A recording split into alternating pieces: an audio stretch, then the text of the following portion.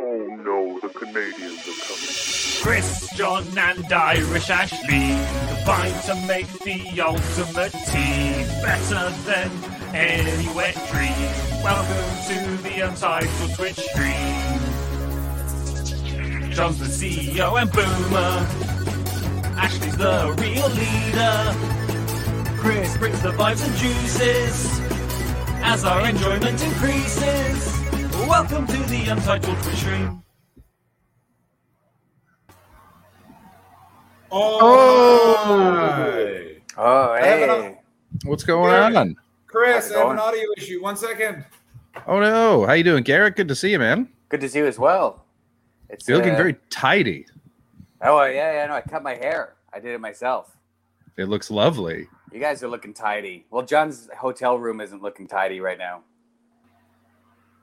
Chaos. So muted. So divorced. So muted. You He's trying to get his audios working. There it says no audio now. Yeah. So how are you? Where are you these days? Are you in Toronto right now? No, I'm in Winnipeg right now. Oh, very nice. Right. Oh. No, still can't hear you, John. Nope, not a sound, John. Are you doing rumors with John this weekend? Yeah. Like I was just doing. I was hosting last night, and then I'll be hosting again on Friday for him in the Lake Show. Fantastic. Very nice. Where are you right now? I'm on Vancouver Island. Oh, nice. Yeah, it's pretty good. I came out here because my dad's here. So I've been in England for 10 years. Yeah. And then I was like, who should I visit when I finally escape that horrific island? This is my fucking dad. Yeah. I just had to escape to the island. Yeah. I just want to say this. Hopefully I'm not muted. No, you're good. For the first time in the history of this program, it's an all-Canadian from the broadcast areas out into the world. We're also in 3 different parts of Canada. Chris, you're in Vancouver Island. Garrett is in the nice part of Winnipeg, and I'm in a part of Winnipeg that is mostly just Mr. Lubes. Yeah, there's a lot of Mr. Lubes over there. Yeah. Wow. How many of them work on your car? If you know what I'm saying. I mean, all of them, but you probably could still get blown behind them. You know what I'm saying? Nice. Oh, yeah. They definitely do some oil changes. They'll work on your underbelly. They'll, I feel like rotate your tires, if you know what I mean. You know what I mean? Am I crazy, Garrett, in that Winnipeg is sketchy, but it's like 90s sketchy? Like a drug addict might stab you, but like no one's going to give you ransomware on your phone. Oh, yeah. No, it's like a bowling alley sketchy. Oh. Sorry, guys. I think someone might be knocking on my door. I'm going to check real quick. You guys talk about sketchy bowling alley. Chris, is it me? Garrett, check your door. Yeah. Who is it? I'll go check my door. No one was there. Well, I knew no one was there. So how are you doing? Gooned. Is he back? I'm back. That was my dad was putting groceries away, so his cupboard's shutting. That was the. Where did he go grocery shopping? Probably Save On. I don't Save On. Save On Foods, buddy. Yeah, Save On Foods. You save on foods. It's like No Frills or Price Choppers. Okay, but let's actually talk about expensive this right now. Let's actually exactly.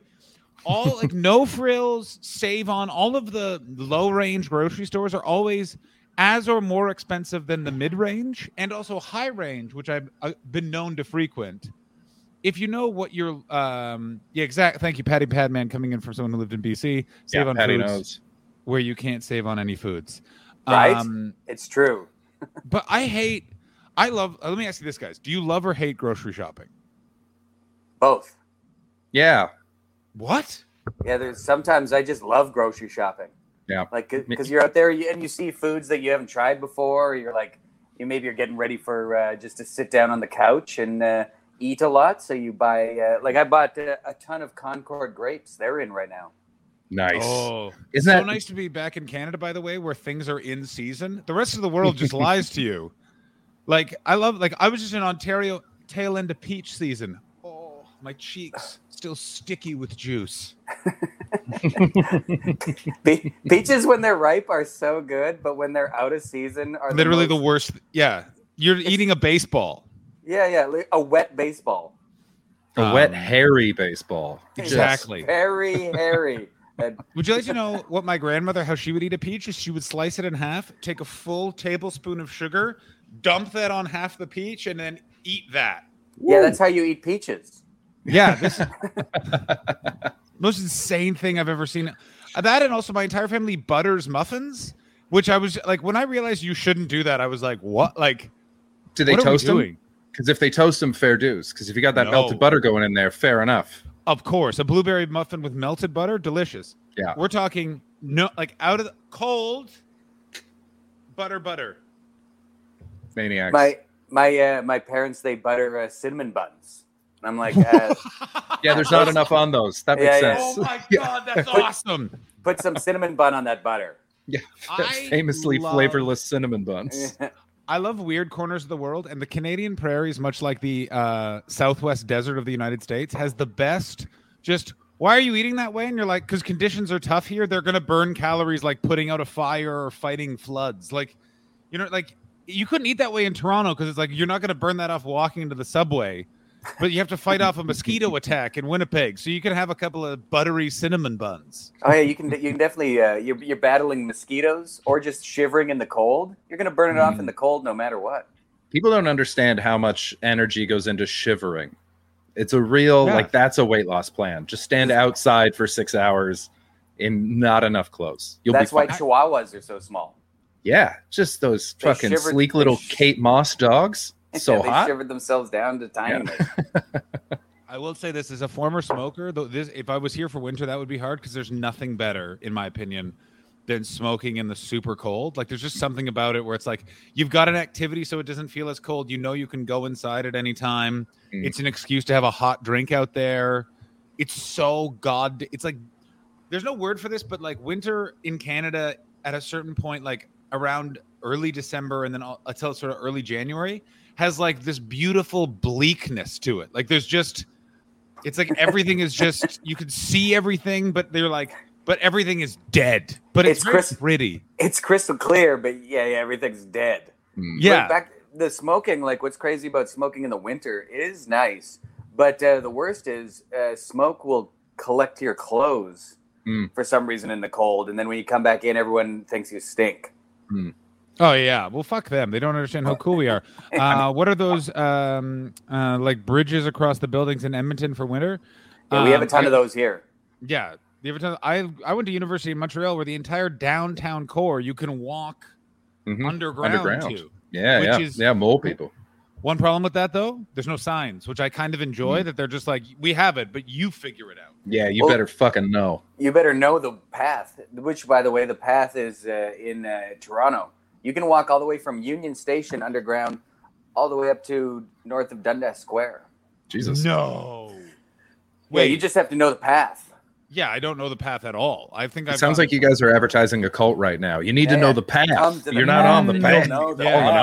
Yeah, why aren't you guys turning towards the square, bro? Stay out of the cold and come with us.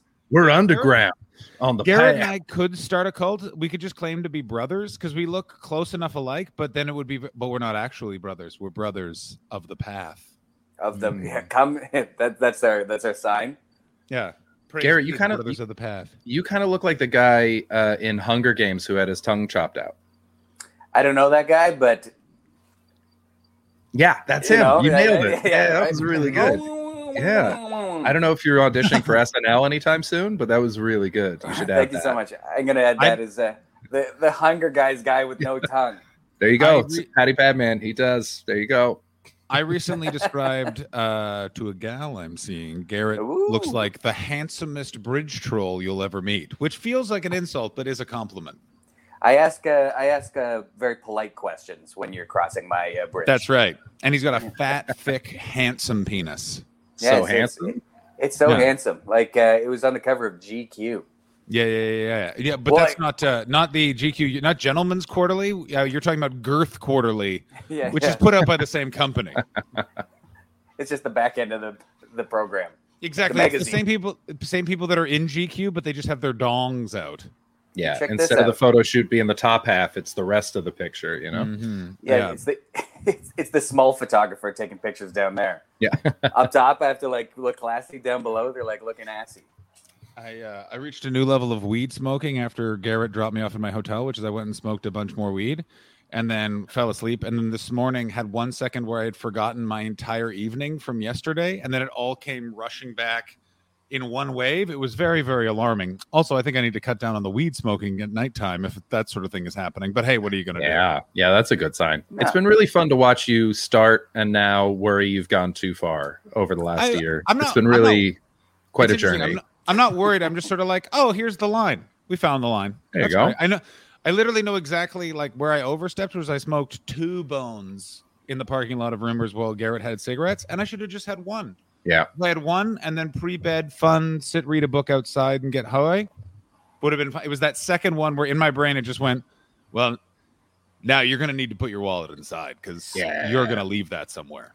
I could tell John was high because, you know, when I don't know if you've been high, Chris Betts. Once or twice. Yeah, once or twice. Yeah. But he definitely was like doing deep breathing at one point. Oh, yeah. And I could tell, this was his moment that he just needed to recollect. And he's like, it was. Ugh. Garrett was so fun because Garrett was having a beer when we were hanging out with the staff, and Garrett immediately just turned the conversation towards aliens and conspiracy theories. Like we were talking about like economics and bitcoins, and then Garrett said something about aliens, and it was like, John Stone, we gotta go with one of 4 topics he will discuss.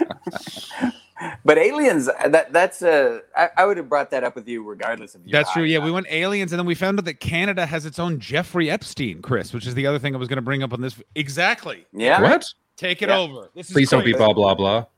It's Galen Weston. Yeah. No, it's a guy named there's a guy named Peter Nygaard here in Winnipeg. I'm from here, and I didn't even know about him until I came back during COVID here, and he was getting in trouble. And when you read about him, it's all over Winnipeg news.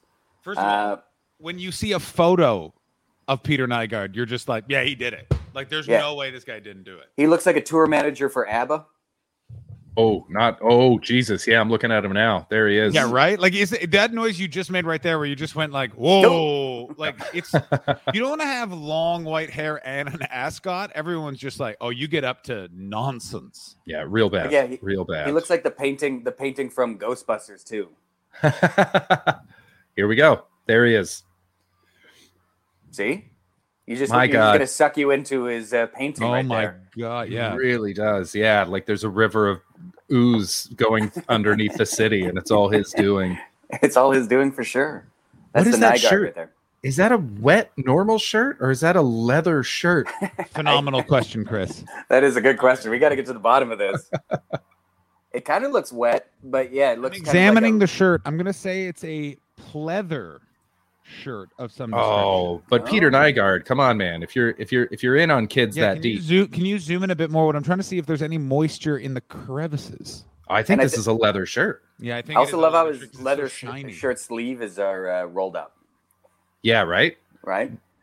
With just getting to work, Garrett. You know what I mean? Just one single cigarette rolled in there, not the operate pack. a sex trafficking industry with your shirt rolled. It's gonna get messy. You got to roll up your sleeves and really get some lawyers with no scruples. You need to be able to manipulate small communities.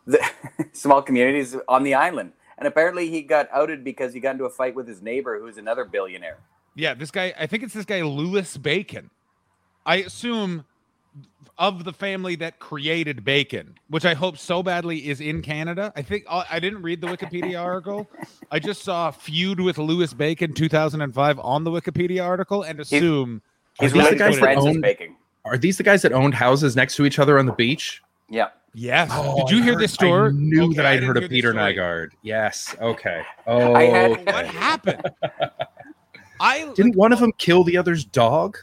No, that's John McAfee. You're thinking of John McAfee. You're thinking I'm confusing a couple, but I definitely heard about Peter Nygaard because they one of them was annoying. I'm assuming it was leather shirt, and so they started this sort of back and forth, and then one of them kept throwing. It'll be Peter Nygaard was throwing huge parties, right, Garrett? Oh yeah. Like big crazy parties, and his neighbor just wanted to retire in peace and just be a rich man on a beach, and so then he ratted him out to the cops over having 16 or 15-year-olds or something over at the party. Am I telling tales out of school here? No, that's most likely it. I don't know that much about it, but on why he called the cops. I know they're just feuding, and then he called them. But yeah, most likely because he had Because apparently everyone knew. It was one of those things that everyone knew, but it didn't come out until this past year or 2 years ago. Okay, I got it. So Nygaard bought an island that he named Nygaard K, and this is the most everyone. Why K? Or Key? Do you mean Key? Is that the thing? Did you spell? Or is it the letter K? But it's K is QUA. Is it Nygaard Key, Potassium? Right? But it's CAY. Okay. Oh, okay. So how do you pronounce? Is that pronounced the same No, way as like? That's right. K is right. K, yeah, it's CAY, yeah. I'm not seafaring like Chris. Chris is the seafaring one of the program. He got all the way to an island. I wish I had my red toque. God, I wish I had my red toque right now. Where is it? It's being shipped over from the UK. I still got a couple bags at a friend's house. Okay. Yeah. Oh, nice. Anyway, so he bought half the island, not the whole thing. And hang on, where is this feud? So in 2005, Nygaard attempted to solve a parking overflow problem at Nygaard K by laying down a 15 by 20 concrete slab on Louis Bacon's property. Bacon responded to this by suing Nygaard, obtaining a court injunction to remove it. 2 years later, in 2007, Bacon installed industrial-grade speakers at the edge of his property and pointed them at Nygaard's house at night due to Bacon's complaints of noise from Nygaard's house. In the summer of 2010, Bacon's house was raided by 11 Bahamian police officers, leading to the confiscation of the speakers. Bacon claimed it was the work of Nygaard, a claim he denied. It has been said that Nygaard used fake news and YouTube videos to spear Bacon as a person, ran an international drug smuggling operation, was a member of the KKK, having been charged with insider trading and being involved in the murder of the Point House caretaker Dan Tuckfield after commissioning him to set fire at Nygaard K. Tuckfield actually died of a heart attack in 2015. Bacon filed a defamation lawsuit against Nygaard over these claims. In January 2021, it was reported that Savvy Media Holdings acquired the rights to a couple of books relating to the Nygaard with Louis Bacon to make a feature film. Justin later was chosen to write the film. Who the fuck is Louis Bacon? And this is crazy. Yeah, like that is a huge feud. That's almost comical, that feud itself. Like I love how petty they are. I love it. The speakers turned towards is funny. So good. It's almost a Warner Brothers cartoon. Yo, it's like that. Didn't Seth Rogen star in a movie that's about this, but middle class people? It was like him and Zac Efron or something. I think it was literally called Bad Neighbors. They even made a sequel. But they were a frat house, and then the frat house then has to help them get a sorority house. It's fascinating. I traveled on too many airplanes in the 2000s because I've seen all of these movies. Because there's a certain amount of white wine you'll have in the upper atmosphere while you're flying to fucking Qatar or Qatar, and just be like, you know what? Let's see what Zac Efron. Also, sidebar, fun Hollywood fact I learned. Guess who had a giant cocaine problem for like 10 years? Is it Zac Efron? It's Zac Efron. Like a That sounds massive, like hole in the nose. Was it Louis Bacon or Peter Nygaard? It was Peter Nygaard and Louis Bacon were his drug smugglers. Also, what did Louis Bacon do to deserve an island? I want to know more about this man named Bacon. Which Louis is it? Is it Louis and is it Louis C.K. or is it Louis and Clark? It is great. It's sad that Louis. Yes, it's not. It's Louis C.K. He is a hedge fund manager and philanthropist and the chief executive of Moore Capital Management. So I hate both of these guys. Oh, but this guy just looks like a guy, though. Yeah, he does just look like a cliche guy. This guy is outcast. But he's been to a couple of eyes wide shut orgies in Manhattan. Like this guy has definitely eaten sushi off a naked woman's body. He does look like Randy Travis if his face was kind of steamrolled. Corporate Randy Travis. Yeah. Oh my God! Fuck off, corporate Randy Travis. He traded in his pickup truck to grab a few $1 billion off a hedge. So he has Austrian citizenship due to supposedly providing notable Nazi achievements heritage. for Austria. The decision has been criticized widely as no achievement for Bacon on behalf of Austria has been documented. He owns a 171,000 acre ranch. I deserve an island. It's true. You are. I need an island. Yeah. I've come in and not even phased by the Zac Efron Coke chat. Yeah, I agree.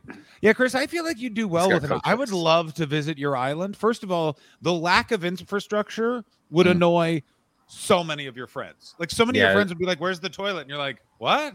No, there's no toilet." You wouldn't have a toilet on your island? I'd have a toilet, but you'd have to outhouse. find it. You'd have to earn It's it. an outhouse. I wouldn't It's be an in the outhouse. house. You'd Are have you to kidding take me? the path. Yeah. Yeah. Praise be. Praise be. No.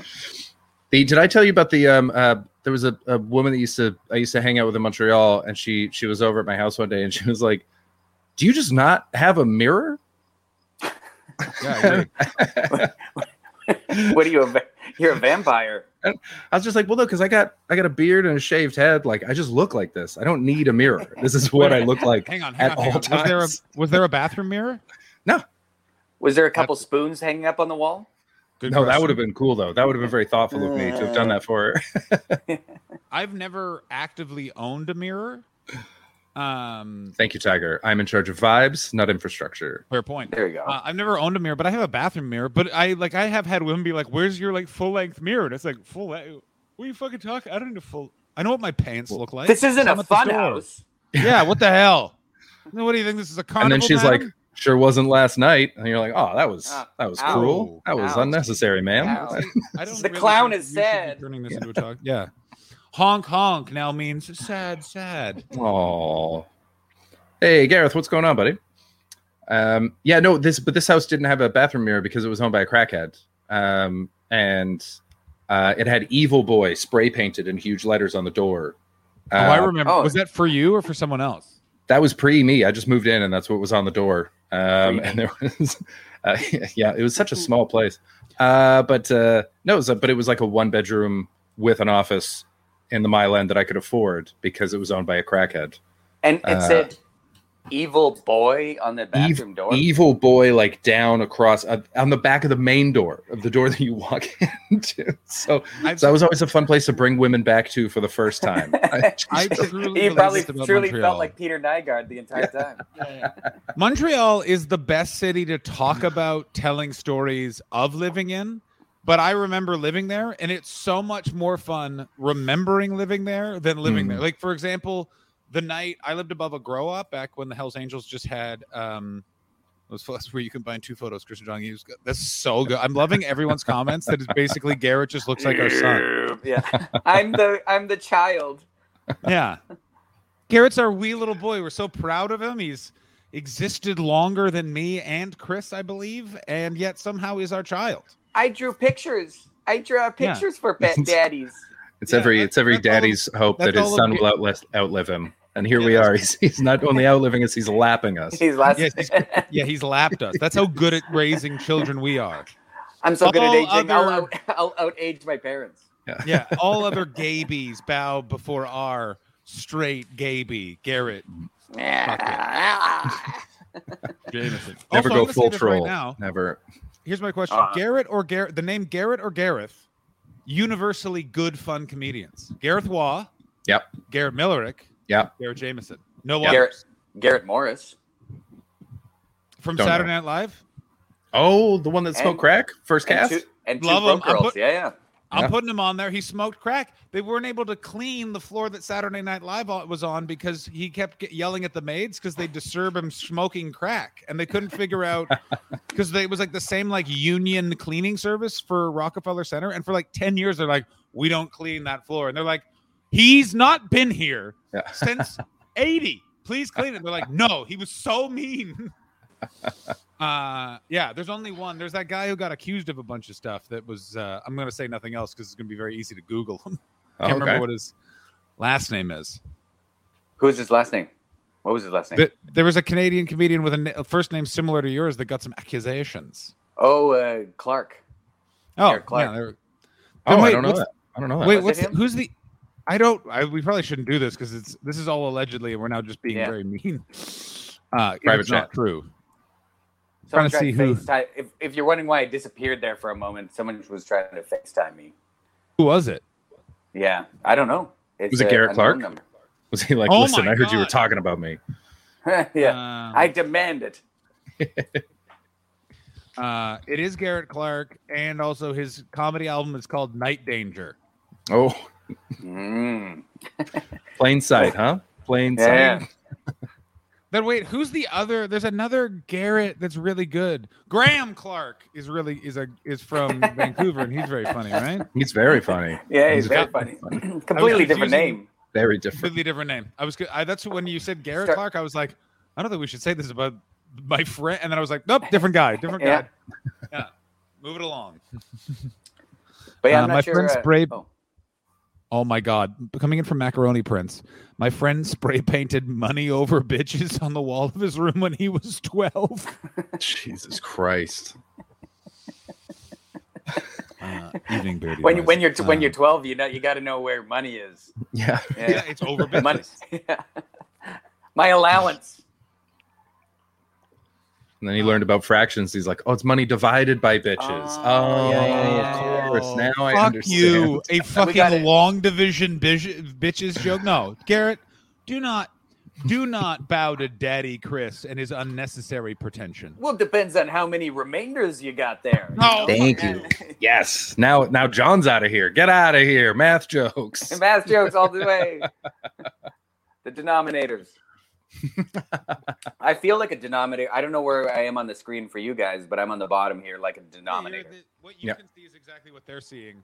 Okay, good. And also they're hearing us on the podcast. Welcome, podcast listeners. Today, Chris and I are joined by Garrett Jameson. I keep calling him Garrett Millerick in my head because he's just another bearded man. Yeah, just another guy with a beard named Garrett. Yeah, just another guy with a beard named Garrett. He's a very funny comedian. Ashley Manning is visiting her father and not joining us today.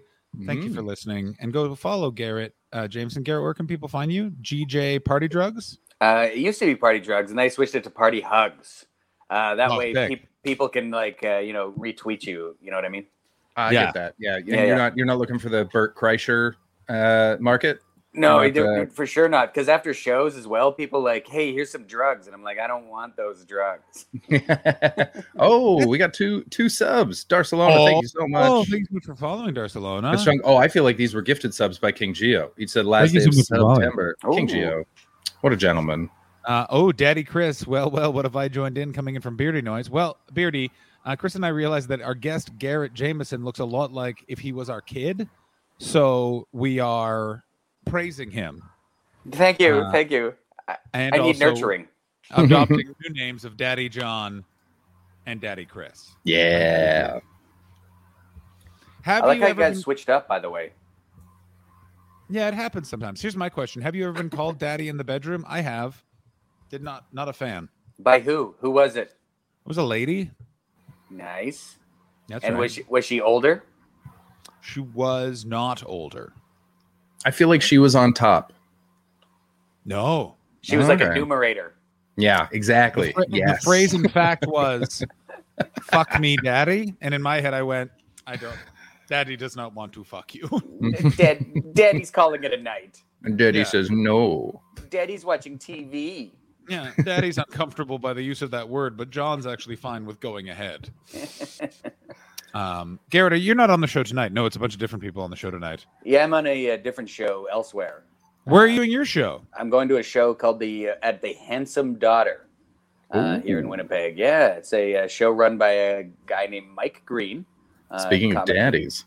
Yeah, he's my comic daddy. So my comic daddy is putting me on this show. And so it should be. Is John frozen or is he really paying attention?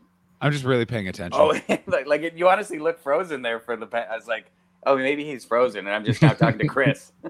Anyway, the show will be fine. It'll be a normal comedy show. It'll be a lot of fun. Yeah. So did you come out to Winnipeg just for this weekend, or are you out there for a while? No, I've been out here for a little bit now. Okay. I've been here for just over a year, I guess now. Oh shit! I was gonna say it's weird to like host 2 of the nights and not one if you're visiting. They're like, no Friday, Garrett, you fucking piece of shit. Okay, I won't do Friday. You remember what happened that other Friday? Yeah, no, I'll never bring it up again.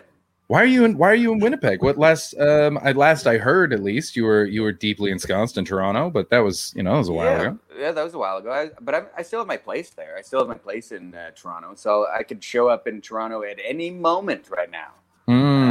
Like I could just pack it up. But like here, I'm like, I get spots. Like COVID has shut everything down. Yeah. So I met a lady, and I'm like hanging out with her, and very nice. Yeah. and just enjoying my time in Winnipeg. Other than that, Great.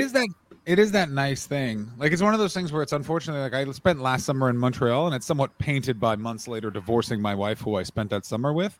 But it's also that nice thing of, like, it forced a return back to, like, coming to Canada for things that weren't work for me, and also to remember, like, go to your hometown and just hang out for 2 days, because it restores you with an energy you're not used to, because it's like, it's still the place you're the most comfortable in the world, because I grew up in Ottawa to the point that it's like, I never need to think where something is. I just know the whole city really well, and it's just so relaxing.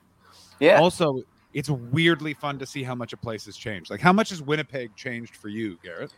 How much has it changed? It's changed because I forgot the names of the streets.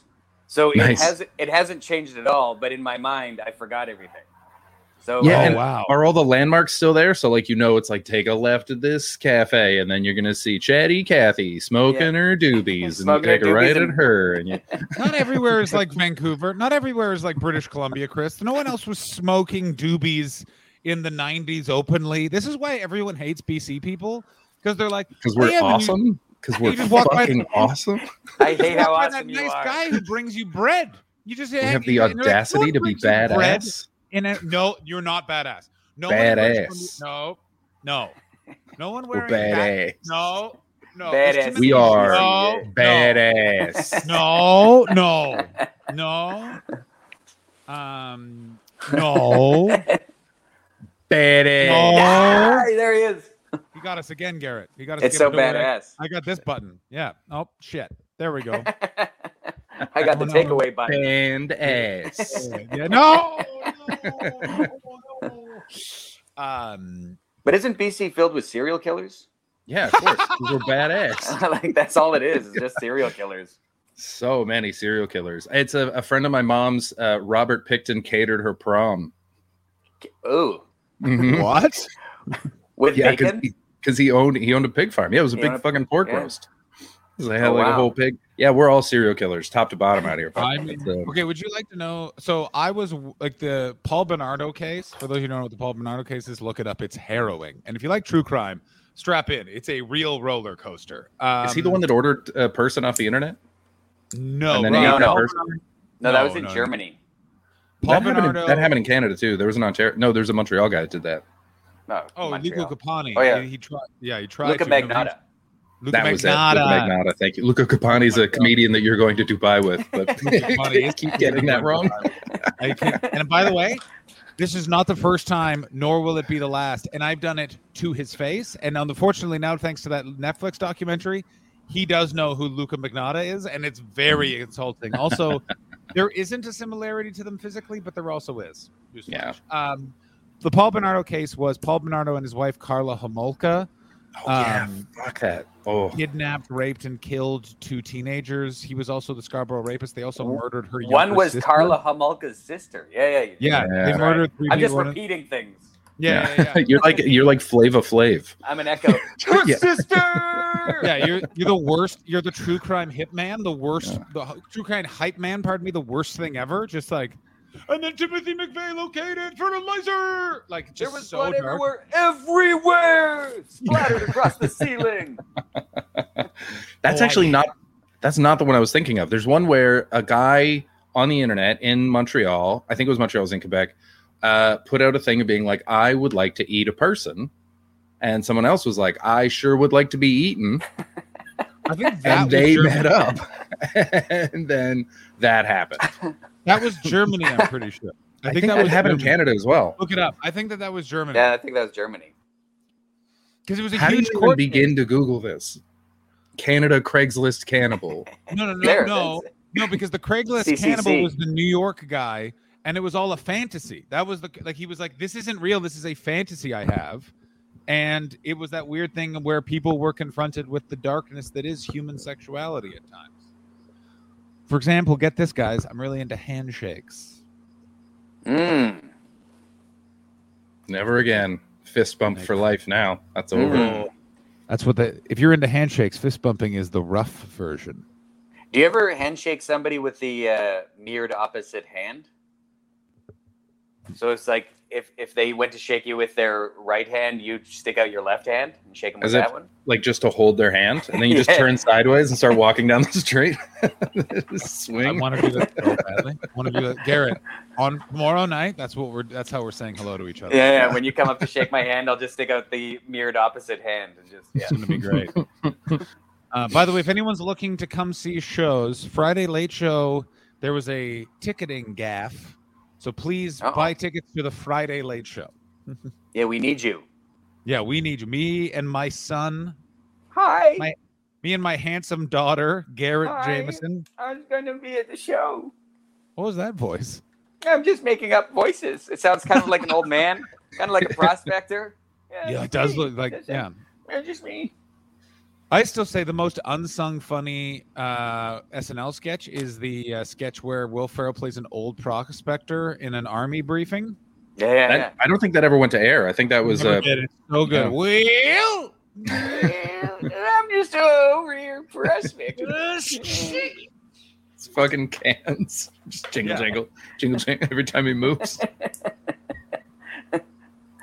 And once again, Fallon can't stop laughing. Yeah. All right. The only time I was okay with that. You've got your own show now, Fallon. Fucking hold it together. I can't. He loves drinking, apparently. Oh boy, does he love drinking! I heard he's a real angry drunk as well. Really? He's a real crazy. You can Google He gets so many. fighty. I think they've taken them down, but there was like a good few years when that Tonight Show first started, where you could just Google Jimmy Fallon singing, and it would just be him in a bar being like, "Let's is yeah, I knew a writer. I did a comedy festival with one of the writers, and we ended up having like a long breakfast, like just drinking like way too much coffee, and she was just telling me stories, or he. They were just telling me stories of working for Jimmy Fallon. And which was it? Yeah. Was it he? Was it she? You'll never know, Garrett. Okay. It might have been non-binary. And like the stories were insane. Like they forgot Christmas gifts for the staff one time. Just forgot them. And like literally like it was something like whatever, like the Seth Meyers writers all got iPhones, and like the Tonight Show staff all got a T-shirt that said, "Thanks for working at the Tonight Show." Like it was, and like Jimmy Fallon was just like crazy. Like they're like, it's great. Like he is bombed, and then they're like, "All right, Jimmy, we're on in 5," and he's like, "1 second, let's do it." Like they're like, "How the fuck is he standing?" Yeah, like, have you ever tried to be sober when you're drunk? Yeah, I have. It doesn't work. It's impossible. So hard. Because you're stumbling around, and like in your mind, you're like, just get it together, man. Mm-hmm. I remember walking. So the last late in live of every Edinburgh festival, Garrett, it's a late show that starts at 1 in the morning that goes till 3 in the morning, and I don't drink the whole festival, and then that show I get super drunk. Like I will start drinking around 3 p.m. I just go for it. And I remember an audience member once went, "You're drunk on stage," and I barely remember going, "At least I'm not fucking hiding it like you," and then just kept going. And it's one of those things where it's like, why don't people adapt that philosophy? You know what I'm saying? Like, why are they mad at people who are drunk? No, why do people when they're drunk immediately? Like you should just lean in. Like they're gonna find out. And it just be like, listen, like, yeah, you're going to get in trouble. You shouldn't have gotten drunk. You shouldn't, but maybe it's that element of, is it shame? Is it shame? Because there's sometimes where you're like, yeah, I'm like, you can't just be like, yeah, I got wasted. Like I'm wasted. I agree with what you're saying, but I'm just like, I can't do it anymore. Like there's too many things I should be ashamed of at this point. But also you were in the UK, which is very different because they like celebrate drunkenness in a way. They see it as an inevitability as opposed to a character flaw, which is largely becoming the case in North America. And so over there, you can be like, hell yeah, I'm drunk. And they'll be like, you know what? Fuck yeah. Good for that guy. And over here, they'll be like, that's very funny, but also we're worried about you and we'll pray for you. All right. But also over there, like, can I just say this? Over there, I think it's also they drink so much and constantly that they know how to kind of hold it together maybe. Whereas like we binge. Oh, they binge, buddy. They binge real bad. Yeah. Actually, now that you say that, yes, in Glasgow. I've never seen a town collectively more drunk than Glasgow. Yeah. I remember walking through Liverpool once at 3 a.m, and the only people with any dignity were homeless. Oh yeah, it's quite a thing. There's a McDonald's in Liverpool that has drains by all the tables because of the amount of vomit. So they just spray down the eating area when Friday and Saturday night are done, and then save it for the next morning. Liverpool cooking, am I right? Yeah. All right, let's go let's go around the horn. Tell the story of the drunkest you've ever been on stage. Top Secret Comedy Club. The year was 2013. I was so drunk on stage I could only get through my jokes by crouching at the back of the stage and holding a hand over one eye. And the only reason I didn't get banned because it was written up in a Yelp review. But thank God the Yelp review reads the following. I thought the first act was drunk until the host came back on stage. Until the host tried to get back on stage. And I was so lucky. The host ended up giving up being a comedian for a while as a result. And who was that? Private chat. Who was it? Yeah, I guess I'll feel dead air. No. Yeah. They're a sweetheart, though. I like them a lot. And then I fell off a bar stool that night, but luckily I grind my teeth and clenched my jaw so badly that my jaw muscles were like super crazy tight and inflamed, and I landed right in the middle of this one, and it basically saved me from breaking my jaw. All that happened is that released and felt way better. And then that's good. 24 hours later, I was walking onto an airplane to fly to Estonia, and I definitely had a concussion. And I said to the stewardess, "Can you fly with the concussion?" And she said, "I don't know. Do you have a concussion?" And I said, "No." And then I just sat down and hoped for the best. Can you fly with a concussion? I don't know. The pilot has one right now. All right. Well, that's all it takes. The comedy plane. Yeah, Chris, when was the most drunk that you've been on stage? Oh, I mean, it'll just be some point at Grumpy's. Like, it'll be one of dozens and dozens of nights. We've never talked about Grumpy's on this show. Where, Garrett, did you ever perform there? At Grumpy's? Maybe. In Montreal? Which is it? It's the pub that's like underneath and next door to the Comedy Works. Yeah. I've been to Grumpy's. Yeah, so it's like it's where the comedians go to drink. But on Tuesdays, we run the worst comedy night in Canada. Not even close to the worst. Not even close. I've played professional comedy clubs that were worse than that show, and it always drives me crazy when they're like, "It's the worst show in the world." And it's like, no, it's not. I'm not actively under threat of death right now. Yeah, fair enough. Although we did have a guy who got he was playing. He got gonged off because he showed up 4 weeks in a row. Played Stairway to Heaven every single time on the acoustic guitar with the solo. Refused to cut a fucking note. Yeah, you don't take anything out of that solo. Yeah. And so he got gonged off stage because we used to gong one person a week, and it was up to Ram, the bartender. And we got gonged. He said, "I spent my whole life in prison. I'm going to come back and murder all of you." Then he threw a Guinness at Ram while he was bartending and left while I was on stage just fucking ripping into him. He told us he had amnesia. He didn't know anything about his life. And then he's like, "I've been in prison for 40 years." But then 10 minutes later, he came back with a 2x4. He'd like gone to a construction site, came back with a 2x4 to, I guess, attack Ram or I. Was to build a Stairway to Heaven for you guys.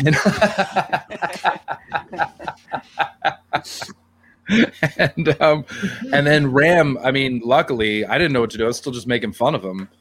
Ram jumped, like just grabbed a bat from under the bar, jumped over it, and chased him out of the bar. So there was a possibility of it at Grumpy's. Wow. Deanne Smith had a glass thrown at her while she was on stage by an old woman. I was about to bring that up.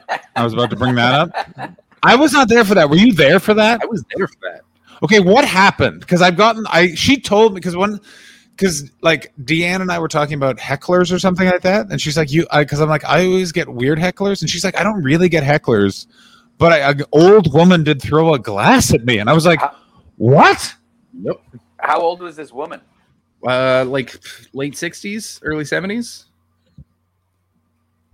Too old to be at Grumpy's at 1 a.m. trying to do 5 minutes of whatever the fuck she was going to do. She was a performer? That's why she was mad.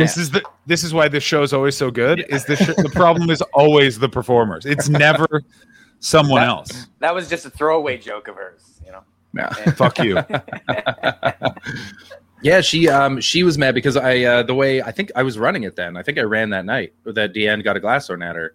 And so we just put a piece of paper down on the bar. When you showed up, you were on the list and you were just in whatever order you showed up in, unless I felt like bumping you. And then I would just do that because it was Grumpy's and it was 5 hours and fuck you. Yeah. And so Deanne showed up and I just put Deanne on because Deanne's amazing. And so Deanne, in that town, it should be noted, is a draw. Like, yeah, people will talk about the rest of the time. They're like, Deanne Smith was at Grumpy's. We should go again. Like, it's a good business decision for you to do that. Yeah, I didn't even think of that because it's like we weren't really making money. The bar was always full. It was fine. I was just like, oh, Deanne's my friend, and she's very funny. So I'd rather do that. I hate so much because you were in the era where it was fun and it was kind of a carnival. I was one of the comedians that started it. So it was a hell march through madness because it was Faisal and Peter Radomski were the hosts. No, they were before that. No, before that it was Peter and then Andre. Okay, so let's set the stage. Who the fuck is Andre? Of the Jimmy Riggers. So Grumpy's is a musician's bar in Montreal with the curly hair. Yeah, that fucking guy. Yes, okay. Yes.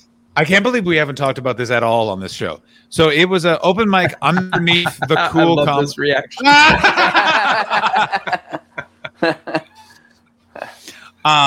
It was a comedy club. It was underneath the cool comedy club in Montreal at the time, the Comedy Works. So it was where the comedians always drank. And right before I started comedy, Deanne Smith, Peter Radomski, Dan Bingham went to Grumpy's on a Tuesday to talk about how they needed an open mic to work out on a Tuesday so they could have one every night of the week. There'd be a show in Montreal for the 8 or 9 new comedians to work out in. Yeah. So they started signing up for this music open mic. And then the bar realized it was kind of more fun and it broke it up. So they would always do it. And then as you started, it became part of your routine to go to Grumpy's. But like you'd literally go and it would sometimes be one musician from McGill University music program who plays the French horn has brought their entire res floor. And because Andre was controlling it and he literally did it by the list, if that guy got there at, let's say, 9:30, he was 15th. And then it was just comedians, musicians, poets, storytellers, violinists, like madness. Like a guy walked on stage and said, to this day, some of the most homophobic stuff I've ever heard in my entire life. And it was before the gong. And all that happened is the entire bar, including the bartender, walked outside, waited for him to walk out, and then we all walked back inside. Vote with your feet. That's awesome. Well, yeah, so it's just full of maniacs. It was like that, where it was just people signed up. We introduced the gong when I got there. Ram and I thought it was very funny. And the gong's a great idea, though. The gong was fucking great. But because I remember you can't talk over it. The first time I had to do it to a guy was rough. So sad. He had his dad was there and his girlfriend and his sister. No, wouldn't have done it. He was pretty good. He was just playing the piano and singing songs. It was just nice. And Ram just decided he fucking hated this guy. Don't know why. Sometimes Ram just hates people. We explain Ram? We need to explain Ram. Ram is the bartender. I'll explain it completely. I find him a fascinating human being. Ram is a bartender. He's been a professional bartender and musician for 30 years at this point, which is mind-melting. He's deceptively old. It's not maybe 30 years. 20 though, easily. He's in his 40s. He's in his 40s. It's definitely 20, 25 years. Mm-hmm. And he's worked at this bar. And he has cultivated this bar as a cool musicians and drinking outpost in Montreal. I can't recommend it enough. We should actually have Ram and Garth on as a guest. That would be very fun. Definitely. And just reminisce about Grumpy's. Also, they're musicians, and we've been trying to figure out how to get musicians on this show forever. Yeah. So, let's reach out to Ram. But Ram is a surly, weird vibe dictator. He wants the vibe specific. He wants it to be loose, roadhousey, but cool, hipster. And if you violate that, get the fuck out, and he will kick you the fuck out. And he has an elephant's memory for shit like this. Yeah. He still makes fun of me because he's like, oh, you would get tipsy after 2 beers. And I'm like, Ram, I was 20 and never drank before. Like, and I just lost 140 pounds. And he was like, doesn't matter. It wouldn't have bothered me. And it's like, yes, it would have. It would have bothered you. No, he's also a very, very sweet, very loyal, good friend. Yeah. He's also like a wonderful person once he likes you. I've seen him, like, he would kick people out for ordering a Jack and Coke or men for having ponytails. It was a rum and Coke in my time. A rum and Coke. This isn't a pirate bar. Get the hell out. Yeah. I remember once a guy kept walking up and saying rum and Coke, and he went, pint, great. And he was like, no, rum and Coke. And he's like, a pint, great. And then he was like, what are you not getting? And he was like, I understand everything that's going on. What do you not understand? And then he finally was like, I want a rum and Coke. And he was like, I'm out of rum. Go next door. They have rum. And he was like, are you sending me to another bar? And he went, yeah. And he was like, what the fuck? I'll have a beer then. And he was like, yeah, I know you'll have a beer. And I was like, so insane. Yeah, it's one of those things. It's my Cheers. It's Chris and mine's Cheers, that place. Yeah. It's weird going back because they're still there. And not just like that's Ram. The weird thing. Ram runs it. So like Ram is Ted Danson. It makes sense that Ram is there. It makes sense that Ram is there. But like but the other guys, it's like, oh, you're still here. Oh yeah, there's about 11 to 15 regulars that have been there for 30. Like they have just like I don't know what happened in COVID. I assume some of them just drank in front of it during COVID. Yeah, guaranteed. They just sat on the patio. A little vigil, outside. Yeah. Just getting sloshed. They'd drawn Ram crudely with chalk on the wall, just frowning. In the middle of COVID when I was in Montreal, I still insisted on one night we had to go sit inside Grumpy's and have drinks. I was like, no, we're going. Not outside, inside. Yeah. Get the vibe. Mm-hmm. Oh, it was great. Oh. Did someone flush a toilet? Chris lives in the path of the one airport on Vancouver Island. Chris literally, for doing a 5-day-a-week podcast, lives in a very noisy place. I like it. It makes the whole ambiance. Very noisy, but I'm moving in 4 days. 4 days, I'll have my own place. Quiet, leafy neighborhood in Victoria. Going back to this quickly from 1 million, I thought Gurn was the guy. Gurn is a different guy, but he's not he doesn't run he's just a bartender. He doesn't run the place. Gurn's just around. He'll go on tour. He wasn't with was it United Steelworkers? United Steelworkers of Montreal, an excellent folk punk band. Please check them out. Also, the Unsettlers, very good band as well. So not an actual union. Well, not an actual union. See, I was part of the Steelworkers Union. Were you really? Yeah, I worked at a dirt factory. What? At a what? A dirt factory. I worked at a dirt factory. When did you work at a dirt factory? And how do you work at a dirt factory? Well, you know those bags of dirt that you purchase at Walmart or Canadian Tire or any garden center? Yeah, sure. Yeah, the all important soil sack. I put that soil in that sack, my friend. Oh, you're a soil loader? Yeah. When were you working? When did you work at this dirt factory? I want to know more. I was probably from the age of 16 till 20. Fantastic. 4 years at the dirt factory? 4 years at the dirt. It was seasonal work, though, right? That feels like full Depression era job description. Yeah, that's 4 years at the dirt factory. 4 years at the dirt factory sounds like a fucking Woody Guthrie song. Yeah. And we would show up hammered, and if you're hungover, you puke into the bag with the dirt, seal it up, and send it off, kind of like a little prize. God, it's nothing safe. Here's why the working classes have struggled for years to be taken seriously: is there's always about 20% in blue collar jobs, especially, that are showing up real fucked up. Like white collar jobs, they're on cocaine and covered in the tears of a sex worker. Blue collar, it's like 300 feet above sea level, and no one gets to see them because there's security blocking them. That's exactly it. Blue collar workers are literally, they're finishing off a beer in the parking lot and just being like, I wish someone had a line. I fucking hate driving tractors. They're literally wearing vests that make them be seen better. Yeah. Look at me be drunk in the day. Look at that reflecting man stumble. Yeah. Like, to the point that I was in Toronto, they were building a condominium, and I literally pulled up in front of a car with 3 constructions workers in it, and I was like, they're doing something sketchy. And then I literally just saw this on the hood, just like this, and then just like head down, and then a third head from the back seat. And I was like, yep, good. Glad I know exactly how people behave. I'm very happy that I know.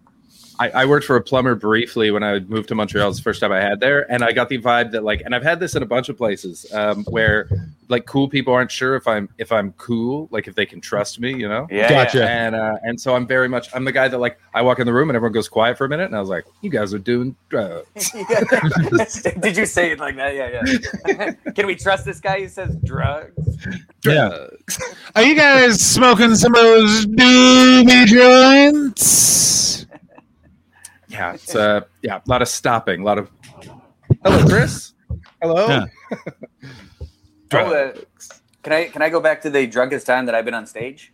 Oh yes, Of course. Yeah, we would yeah. have gotten So- back. We would have gotten Oh, yeah. that. But- Don't I'm worry. always find a way circling back. around before I forget about it, but it was like it wasn't so much a show. It was a like a party for our work, right? And it was I was a tour guide, and I was there with Dave Merhej, Chris Robinson was there, Evan Demaray. Like there was a group of people. And, the Toronto tour guide company that all the comedians worked for. I remember this, Yeah. of course. So then the night they like all the alcohol was paid for. Everyone got obviously this guy's a cop. I'm pretty With clearly a cop, guys. That cop, Yeah. that A hat. I've gone full Serpico. That's the problem. They're referring to the fact that I just brought up in the chat, Patty Padman's comment. Chris is obviously a cop. Chris obviously- Narc Betts. That's a great nickname or middle name even. Yeah. Just name your kid Narc. But yeah, so we're there, and then like there's a sort of like a DJ in that, and he's like, "Does anyone want to come and say something?" And then my boss is like, "Go up there, tell some jokes." I'm like, "No problem." I could barely walk. I could barely walk and see at this point. And I'm like, man, I know my material inside and out by this point, right? Like, but as soon as I start talking, I don't know if you've ever forgotten how to speak. Oh yeah. But I was like, and then I'm like, well, I'll just get vulgar. That makes sense, right? The boss is like, get him the fuck off stage, right? So they take me off. So the performing wasn't the drunkest, weirdest part. What was after is when they made me leave the party. So Dave and I had to leave, and they were shooting Scott Pilgrim Saves the Universe or Versus the Universe, versus the World outside, and they were shooting a scene, and I went walking right into the middle of the take. And was like, Michael Cera, how's it going? Right? And the director's just like, cut, right? And I'm like, I just want to say, man, you're great in like Arrested Development, right? And having this full-on conversation. The director's like, can you get the fuck out of here right now? And then Dave has to deal with Again. the top of I want to stress, not the director, Edgar Wright. Possibly one of the coolest directors of the last 10 years, told a friend of mine to fuck off. So this director gets all in my face, right? Yeah. It's fucking corporate hack, bitch. Some fucking hoodie with a headset. Yeah, some fuck with a piece of paper that says to-do list. Number 1, make Baby Driver. So anyway, I got kicked out of being on set of a movie that I wasn't even cast in. They didn't warm to your natural charisma and just cast you in the scene. They didn't say he's exactly what we were missing. When I woke up the next morning, I wished that's what they had done. Yeah. Was it an outside scene? It was an outside scene out by the. They were shooting outside the Gooderham Worts Whiskey Distillery, which is also Callahan brake pads in Tommy Boy. Oh, I know exactly where you were. You were. You were in the fucking, what's it called? That part of Toronto that they always used to film concentration camp scenes because it has that big gate. God damn it! The Gooderham Worts Whiskey Distillery. Yeah, but what part of town is it in? It's got a name. The Distillery District. God damn it! It is the Distillery District. I should have known that. It is. It's called the Distillery District, and it's that because there's this distillery giant their whiskey distillery is there. Yeah. I'm trying to figure out if you were there for the scene that Captain America was in, because you might have also bothered Captain America. That's, I hope so badly. You bothered Captain America. You might have bothered first Superman, not Christopher Reeve's, like first modern Superman, because he's also in that. Brandon Routh. Is it the Witcher? Brandon Routh. And possibly Captain Marvel, depending on which scene you were at. You could have bothered any number of Marvel superheroes. No, not just Garrett. Garrett is a crossover event. He bothered Superman, Captain America, and Captain Marvel. Dirty noise here. I bother Captain America's DC. prostate. Yeah. Right? The Shield. Yeah. But yeah, so there's that. Also, I don't know if now this is just, but I ruined Billy Crystal's time here as well. Go on. I went to Humber, the school. I didn't know this. I didn't know this at all. Go ahead. Yeah, so I went to Humber, and it was. Do you want to explain what Humber is, just for our listeners? Oh, sorry. Yeah, it's a comedy school kind of thing. Like, it's not just comedy, but one of the factions in there is a comedy. They have also police foundations, set design, right? Professional golf. There's professional golf as well. Great. Firefighting, that kind of stuff. A ton of Toronto comedians come out of there. Yeah, a ton of Toronto comedians do 1 year, then drop out because they're like, this is bullshit. Well, yeah, because it's repetitive after the second year. But yeah, like for the majority of it, like clown class, you learn everything, right? You know, take things in stride, pay attention to the audience, yada yada yada. But the best was so Billy Crystal was coming to town, and someone used their knowing him to be like, can the kids at Humber get like cheap tickets to go see your show, 700 Sundays? Which I don't know if you've ever seen 700 Sundays or know what it's about, but it's an unfortunate distinction of I know what it's about. Also, I need everyone to know I fucking hate Billy Crystal. Go ahead, Garrett. Really? Okay, I have a nice Billy Crystal story. Okay. Oh, well, I'd like to hear it. Go ahead, Garrett. So then Billy Crystal comes. He performs his 700 Sundays, which is a story about him and his dad and how many Sundays he has left with his father throughout his entire life, right? And it's roughly 700. And it was a funny show. Like, we paid $25 rather than $80, which is great, right? And it was really funny. It was a live comedy show. And then in school the next day, I was in a stand-up class, and I'd asked the teacher the question. It's like, well, what is it about TV? Like, when you watch comedy and TV, it's not as good as going to a live comedy show, right? I know the answer now. And he's like, you know what? You should ask Billy Crystal. Booze. Right? Because Billy Crystal is coming to our school to talk to us. So so everyone's in the auditorium, the whole school, all of Humber, not even just the comedy kids, but like everybody, right? And it's now question period. The teacher's like, ask him that question. I get in line, and they're like, no more questions. And I was like, the next one to talk on the microphone. And I was like, right, that's what I did. And then Billy Crystal goes, that man looks like he has something to say, right? And they're like, okay, one more question. Go ahead. And I was like, thank you, Mr. Crystal. I just wanted to ask, what is it when I watched you do 700 Sundays? It was hilarious. But when I watch you like host the Oscars or something, it's kind of like, Why did you use those examples as opposed to just live versus TV? I love it. Specifically his shows. I used those examples. Well, I was nervous, right? So I wanted to connect, and I went, and then he looked at the crowd, and the whole crowd just started booing me. Like, the whole auditorium is like, "Whoa, what the fuck is the matter with you?" Right? People start throwing things. And, I'm like, but what I'm trying to say is, like, when I watch you do comic relief, it's not that good. But when you do live stuff, it's hilarious. And then he goes, I don't know what you're saying, because I think I'm doing good when I host the Oscars, right? Anyway, I had to write him an apology letter on behalf of Humber, right? Wow. So I gave him this apology letter, sent it to him. He got it. He read it. He appreciated it. But get this. If you look that year, he opted out of hosting the Oscars, and Anyway, I'm not saying I had anything to do with it, but maybe he was surrounded by too many yes men.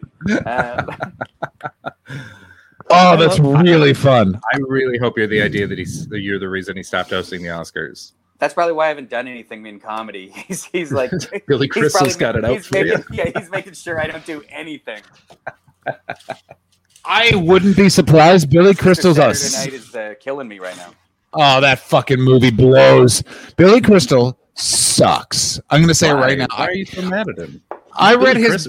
I can't imagine feeling that strongly about Billy Crystal. He's super arrogant and kind of a dick. Like, that's just the thing. It's like, I read his... best friends with Muhammad Ali. It's hard not to be. No, he wasn't. He did an impression of Muhammad Ali, and I was like, Muhammad Ali loved my impression. And then the people around Muhammad Ali are like, no, he did not like his impression. Muhammad Ali, noted activist for the cause of civil rights didn't like when Billy Crystal blacked up and acted like he was stupid. No, Muhammad Ali was a nice man who was like, I won't beat up the idiot, but I don't fucking like this either. Oh, I haven't seen the blacked up version. I've seen him do it, but it was mostly Marv Albert and him. I haven't seen the blacked up one. Look at it on SNL. He is like his Sammy and his Muhammad Ali are just he's blacked up, and he talks. Yeah, it's. If they were close, then why did he speak at Muhammad Ali's funeral? I don't know. I would say it's no idea. They were probably close. No, if I had to guess, I would guess Muhammad Ali had Parkinson's and just agreed to stuff. He was not. He was already nodding. You want him to speak at your wedding? Yeah, exactly. He was just, yeah. No. What's your nice story about Billy Crystal, Chris? Yeah, go ahead, Chris. Tell your nice story about William Crystal.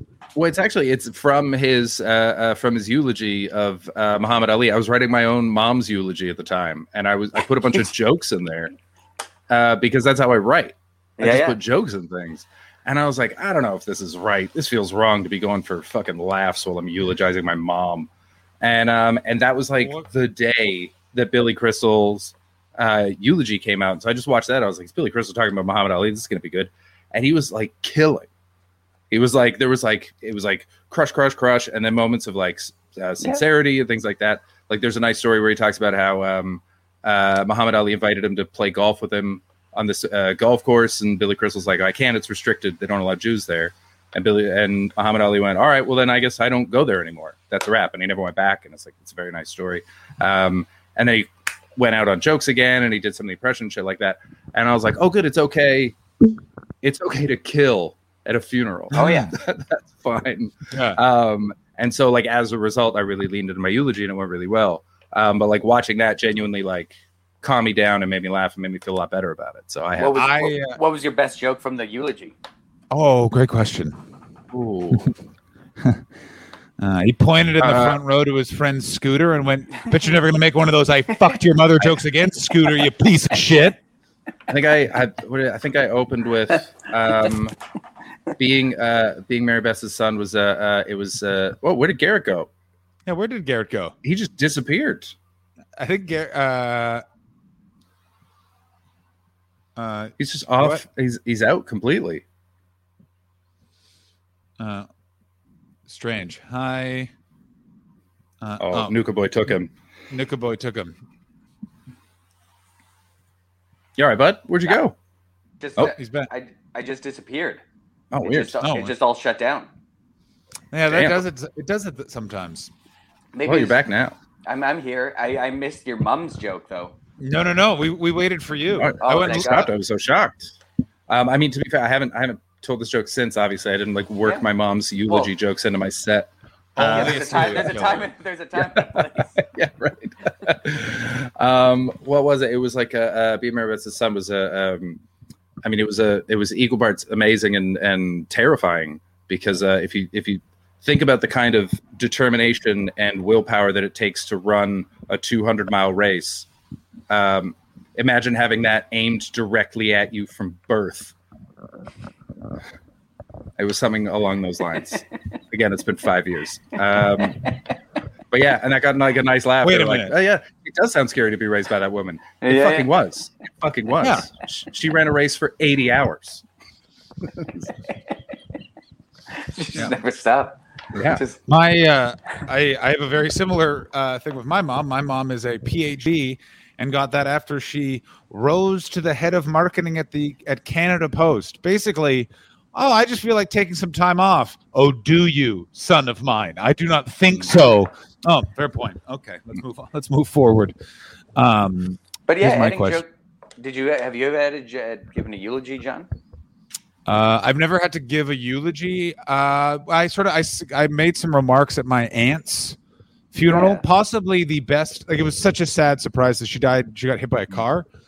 Which was super shocking, but it was one of those things where it's like I knew her in the family, but I didn't know like her personal life, and I was like worried a bit, like what's her funeral going to be like? And then she was huge in the rowing community in Toronto, and her funeral was like a sellout, which made it so much sadder. And I was like, it was brutal. And then we all like gave eulogies. I remember mine was I just told the story of my aunt was in the front row of my Comedy Now.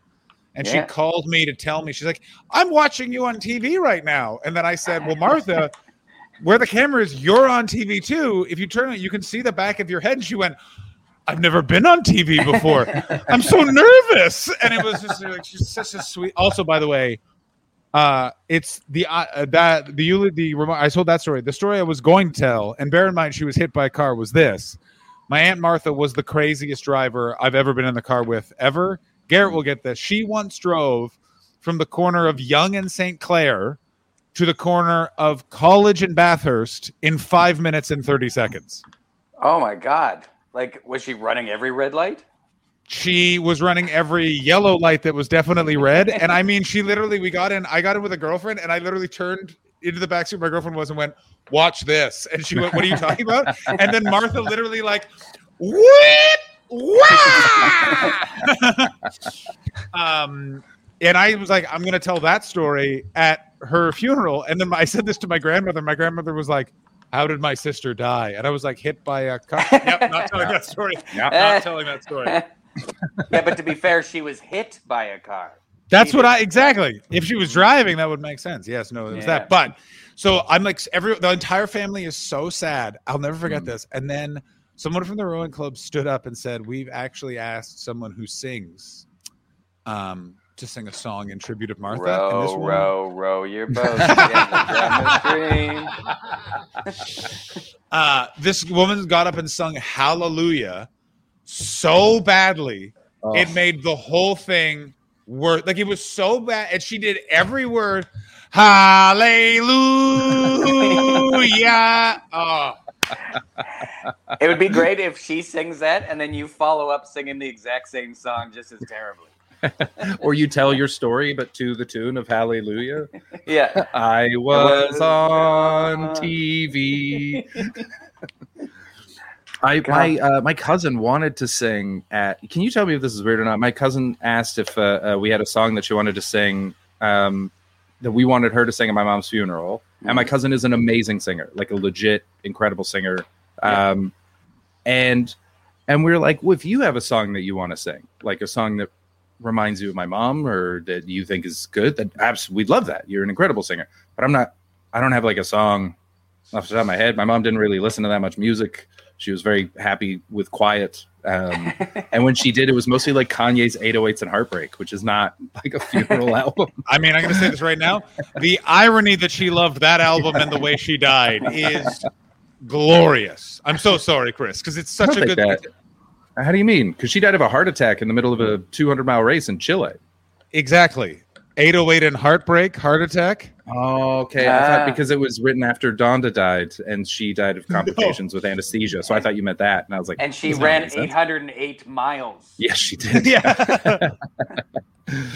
But yeah, and then in the end, like, she didn't sing anything because I was like, if there's something that means something to you, please. Yeah.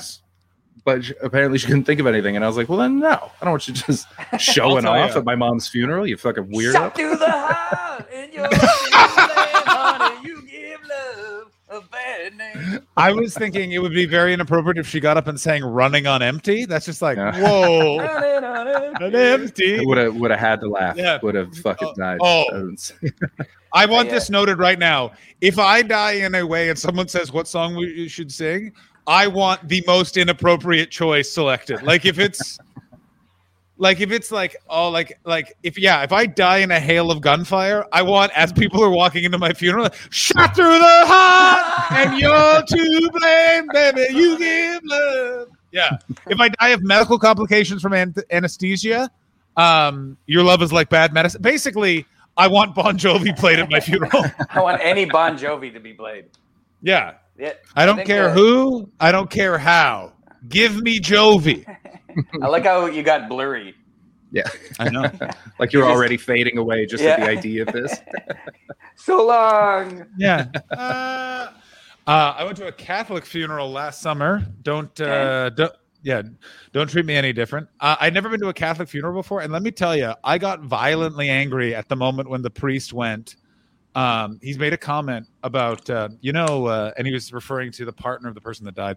He went, me and were talking, and we said, thank God we have Catholic faith, because imagine just being atheist, thinking that this is your reward. And I wanted to stand up and go, listen up, you fucking pedophile. This is a reward. Don't fucking discount love, you cunt. Like, I was so like, I was fired up. I was fired. Like, I was like, I had the fire of hell behind me.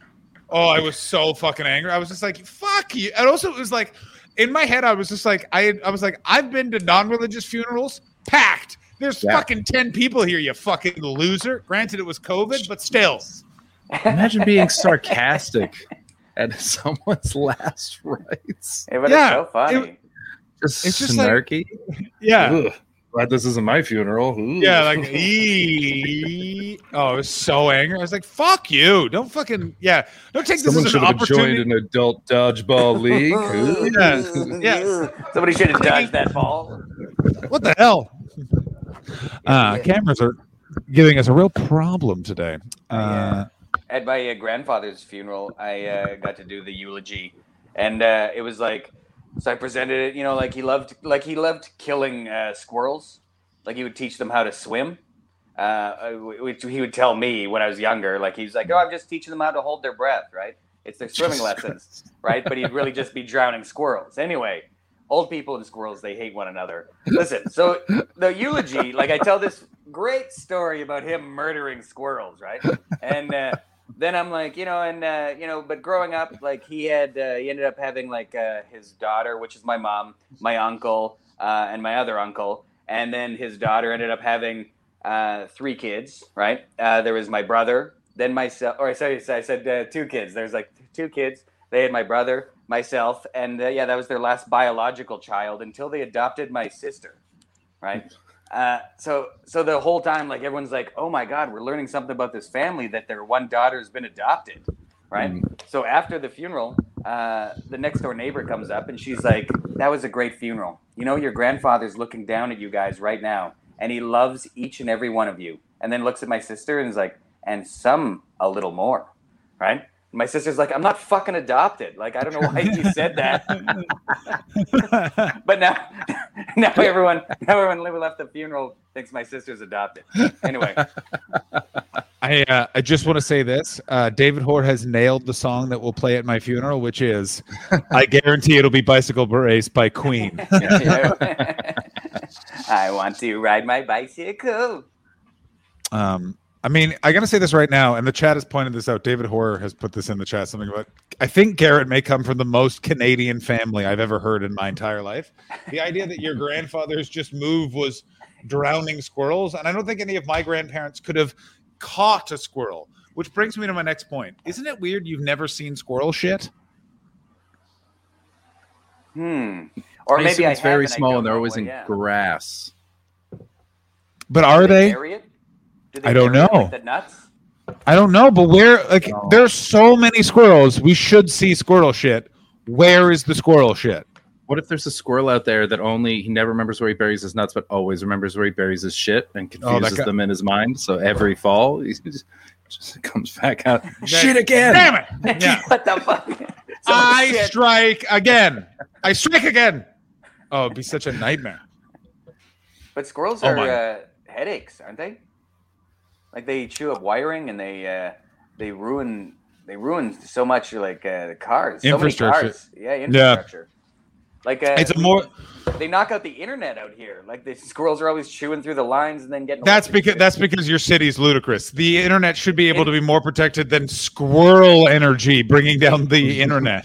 I don't think they were vibing. In Toronto, even right outside, I have a transformer kind of like right outside my window, kind of thing, like a power line. And every so often, I'd be sleeping. Then my whole room would light up purple, and you just hear this loud whack, and it's like and every day there'd be another dead fried squirrel. I got fried squirrel pictures for days if you guys want to see them. I guess that's better than drowned squirrels. And I had nothing to do with this. This was the Toronto Hydro Company. I remember living in Kensington Market, and one time I watched one raccoon fight 8 rats, and that was fucking crazy. Raccoon won, but the rats gave as good as they got. Like it was, and let me tell you this: the noises are like we're like. It was so fucking crazy. Yeah, smoking. I smoked half a pack of cigarettes and watched a battle of wills between two scavengers on my front lawn. That's have you ever seen when rats get their tails tied together and called a rat king? The Rat King, of course. I know people that I've seen 30 Rock. I don't know if it's a real thing. That's the only thing is Dennis Duffy talks about it, but I've never seen proof. Garrett, you seem like a guy who's seen proof. Yeah, I feel like the internet had it all. I'm not looking at it. I avoided looking at the horrific image of a toad being birthed out of a back of a toad. They're not real, Beardy Noise. Don't fall. Beardy Noise says they're real. Also, can we go back to a Beardy Noise comment in the chat? I saw a baby Squirrel King once. Ida, you're crazy. Is this the one about his mom? Baby squirrel. Yeah, the one about his mom. Yeah. Can we go back to that, please? And Yeah. because Garrett, I don't think you caught it. What's this? This one here. Yeah. It says, my mother was the world's best hacker and spoke 19 languages. Tough act to follow. What the feels fuck? like it's either true or a reference to a Winona Ryder movie that I didn't watch. Yeah. A late 90s Winona Ryder film. I was thinking of Winona Judd for some reason. I'm looking at the number one world's best female hackers from the year 2019. I'm going to go through the list. Let's see can I go through the list, because I don't think the first one is you, Beardy Noise, because the first one is a woman named Ying Cracker. She's a Chinese hacker from Shanghai who teaches the basics of hacking at a university in Shanghai. We really need to start fearing the Chinese if they're just straight up teaching hacking in university. I like that. She I'm was sorry. an early hacker. Oh, sorry. In the 80s, that's when you just would take people's computers.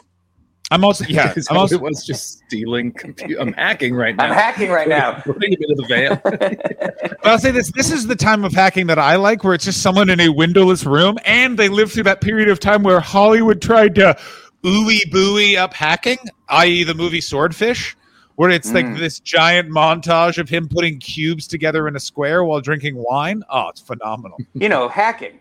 Well, getting a blowjob from Halle Berry. That movie. No, it wasn't from Halle Berry. It was from some other guy. No, it's from Halle Berry. No, it was like some that when he was like John Travolta was like had the gun to his head and he had to hack. And then it's Halle Berry. No, he had some. There was Let's go to the scene. It's a blonde girl. It's a blonde lady. She was just like there were three like extra women. They weren't like main characters. They were just like spares. They were the ones. Halle Berry wouldn't have done it if she was just blowing some. Yeah, she showed her. Like she made an extra $2 million showing her top half. Her boobies? Yeah. I want to say this. The chat has officially passed us in terms of know-how. 1 million coming in with it. Does 19 languages include basic? 1 million. Yes, and C+, which he helped write, but the rest were human. Fucking sane. Very cool. I'm going to say this. Beardy Noise continues to just be the world's most interesting man. Do you know what I mean? Like the Sierra Nevada beer guy can eat ass compared to the guys in our chat every day. Like he literally who loves to eat ass. The irony is huge. Literally comes in with like amazing informative facts about sex toys and human sexuality, and then this absolute bombshell. I feel like tomorrow we're gonna. And my dad, by the way, was just Muammar Gaddafi.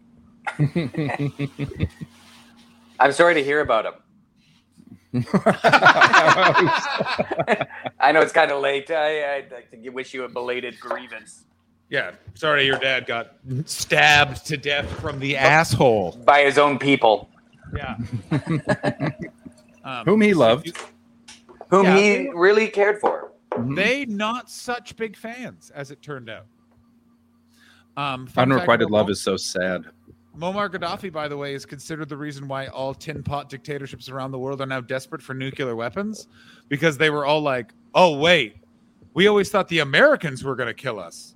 Our people will just murder us in the street? We cannot be deposed. But it was America that destabilized it, right? Yeah, of course. Okay, yeah. But like, So it's like they loosened the jar, and then they handed it to the people, and they're like, "You open this." You got it was more like it was full of bees. There were so many problems. Omar Gaddafi killed by bees. Oh my god. Has any political figure ever been killed by bees? I know Australia lost one prime minister at sea. Didn't Hannibal, that character Hannibal, like the guy who rode on the elephant, didn't he die from bees? I don't know how Hannibal died. Maybe it was bees. I hope it was bees. He would ride on an elephant and died from a bee or something. No way. Look it up. Let's look it up. I think he died from a bee sting to the eye, or maybe a bee stung his eye, and that's how he lost his eye. Oh my God, there's a story. Has anyone got the ability to click on that link? I think we're all in the hosting area. Actually, no. I got it. You got it? Great. Yeah. Great.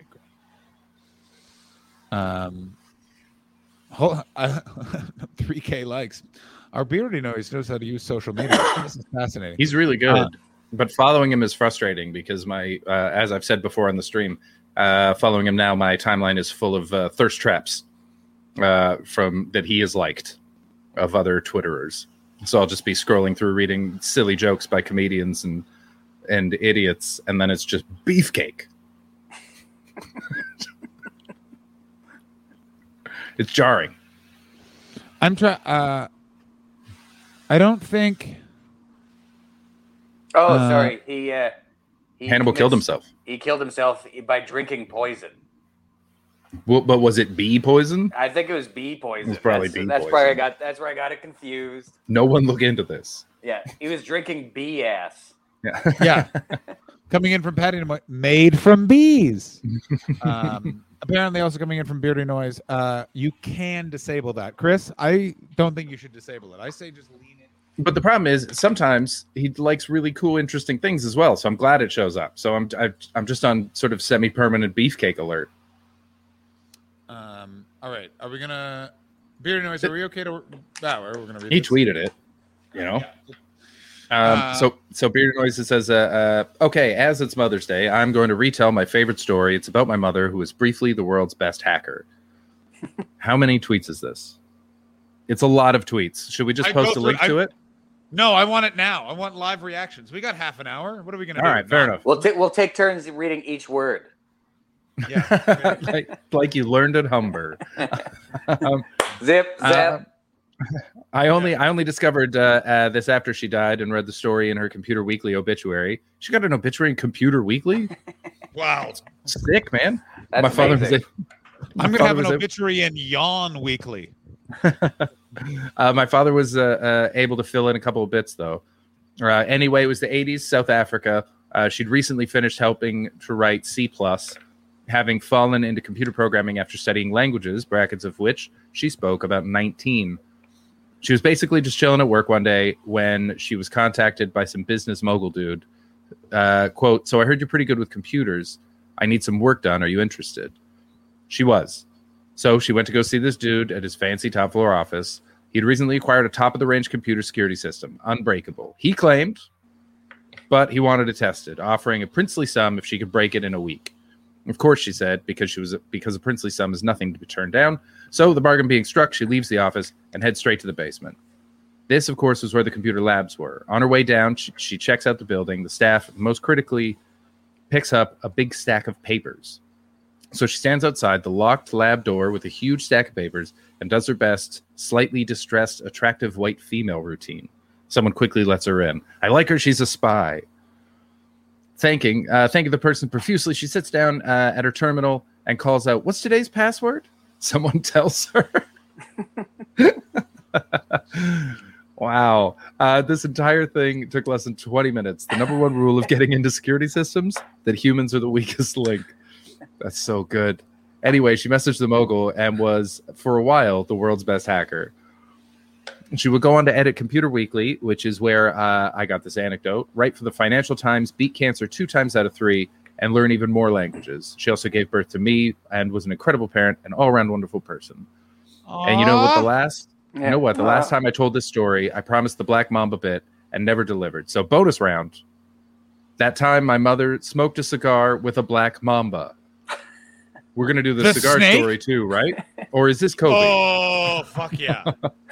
Yeah, either way, it's Kobe or the world's most poisonous snake. Either way, Yeah. I'm very intrigued. I'm into it.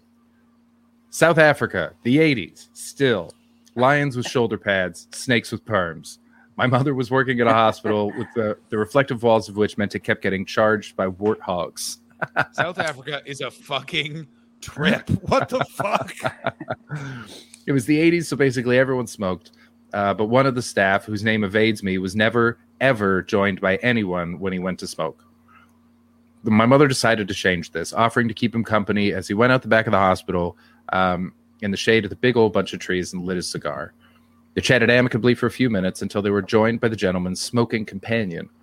Slowly hanging down from the branches, long obsidian body taut with purposeful grace, was a black mamba. Just the deadliest snake in the world. You know, chilling out, enjoying a cigar. My mother was visibly surprised but kept her cool as her smoking companion grinned at her and explained that his friend here was why nobody smoked with them. Anyway, her companion began to chat to the snake and my mother joins him. They all have a rather pleasant chat until he stubs out his cigar. The snake retreats back up into the tree and my mother heads back into the hospital. The rest of the staff were shocked and stunned that she stayed for a whole cigar. In fact, after that, she joined the man and his serpentine friend at least once a week for a chat. Friend to all the creatures. What? That's She wild. hang on. She named the fucking dongle? Go back. I'm tacking She named the dongle. on here as well because, she named the dongle. Okay, last tweet about my mom, I promise, but it's great. She also named the dongle. They got given someone. She was working at Computer Weekly and nobody knew what to call them, not even the devs. So she suggested dongle as a technical sounding nonsense word. Jesus fucking Christ, how weird That's is the so world? cool. That's so cool. That is pretty cool. Is anyone else super happy that dongle is just a made up word? Because it sounds like technical mumbo jumbo, and I believe so many people think this is fucking insane. She's the mother of Beardy Noise and the dongle coming in from Patty. Here's even crazier coming in from Beardy Noise. I forgot about the dongle part. Yeah. Yeah. Oh, the world is so fucking nuts. Like my uncle was a diplomat, and that man's stories are fucking mind melting. And he also doesn't think they're interesting because he lived Which countries would he go into? all of them. But the best one is Fidel Castro almost killed my grandmother. So He almost killed your grandmother and he impregnated Trudeau. Wait, what's her name? yeah, it was. Yeah. He's got a thing for Canada. So the long story short is, Fidel Castro loves Canada because Canada is the diplomatic bridge to America. So the Americans couldn't talk to Cuba, but they talked through Canada. And so every Canadian embassy has an art gallery attached to it, and they change the art every so often. And Cuba's one of the few countries where the president of the country always comes because he loves Canada. He showed up one time when my grandmother was visiting my uncle with a bunch of the family. And because Castro was there's a long receiving line to go into the embassy. So you're being checked because the CIA until Castro's death was just trying to murder him. And my grandmother, who's just an intense, stubborn English Quebec lady, was in line and saw a giant line and then saw an open door to the art gallery and just went, I'm not standing in this line. I'm going in that art gallery. So she leaves her family. This is a very my grandmother move of just like, you can stay here in this line. I'm going over there. She goes in the art gallery. Fidel Castro's in there with a bunch of the army looking at the art. And she goes, I'm going to say hello to Fidel Castro, and starts walking towards Fidel Castro, at which point my uncle comes out to the line to see his sister, and his mother goes, where's my mother? My aunt goes, she went in that door, and he went, knowing who's in there and knowing who my grandmother is like, oh, I'm about to hear bang. And he runs in to see my grandmother like marching up to Fidel Castro, and all the security like, we know what to do. And my uncle like runs in and is like, no.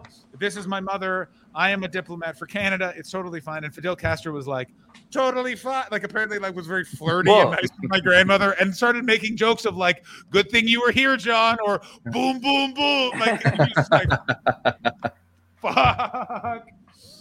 Yeah. But like, bananas how weird the world is. Castro wouldn't have been worried. I mean, how many times have Like don't they have a book called 82 Ways to Kill Castro? Yeah, it's And something. it's all the ways they tried to kill him, and he never died. Yeah, he just never fell for it. My favorite one is they tried to give him exploding cigars, but it was also that thing of like Bugs Bunny. Yeah. It's just also that thing is part of it is like Cuba's crazy small, so they like you couldn't just have like other those countries, they're very dense, big populated countries, but it'd be like there was a lot of spies, a lot of people, especially at the beginning, liked Castro. And then he would and then a new guy be like, "Hello, fellow Cubans, I'm here as well." And real Steve Buscemi vibes. Exactly right. Like, where are the drugs? Hello, skateboard friends. Hello, fellow Cubans. Hey, Cubanos, what's going on? Let's have a Cubano sandwich and smoke a cigar.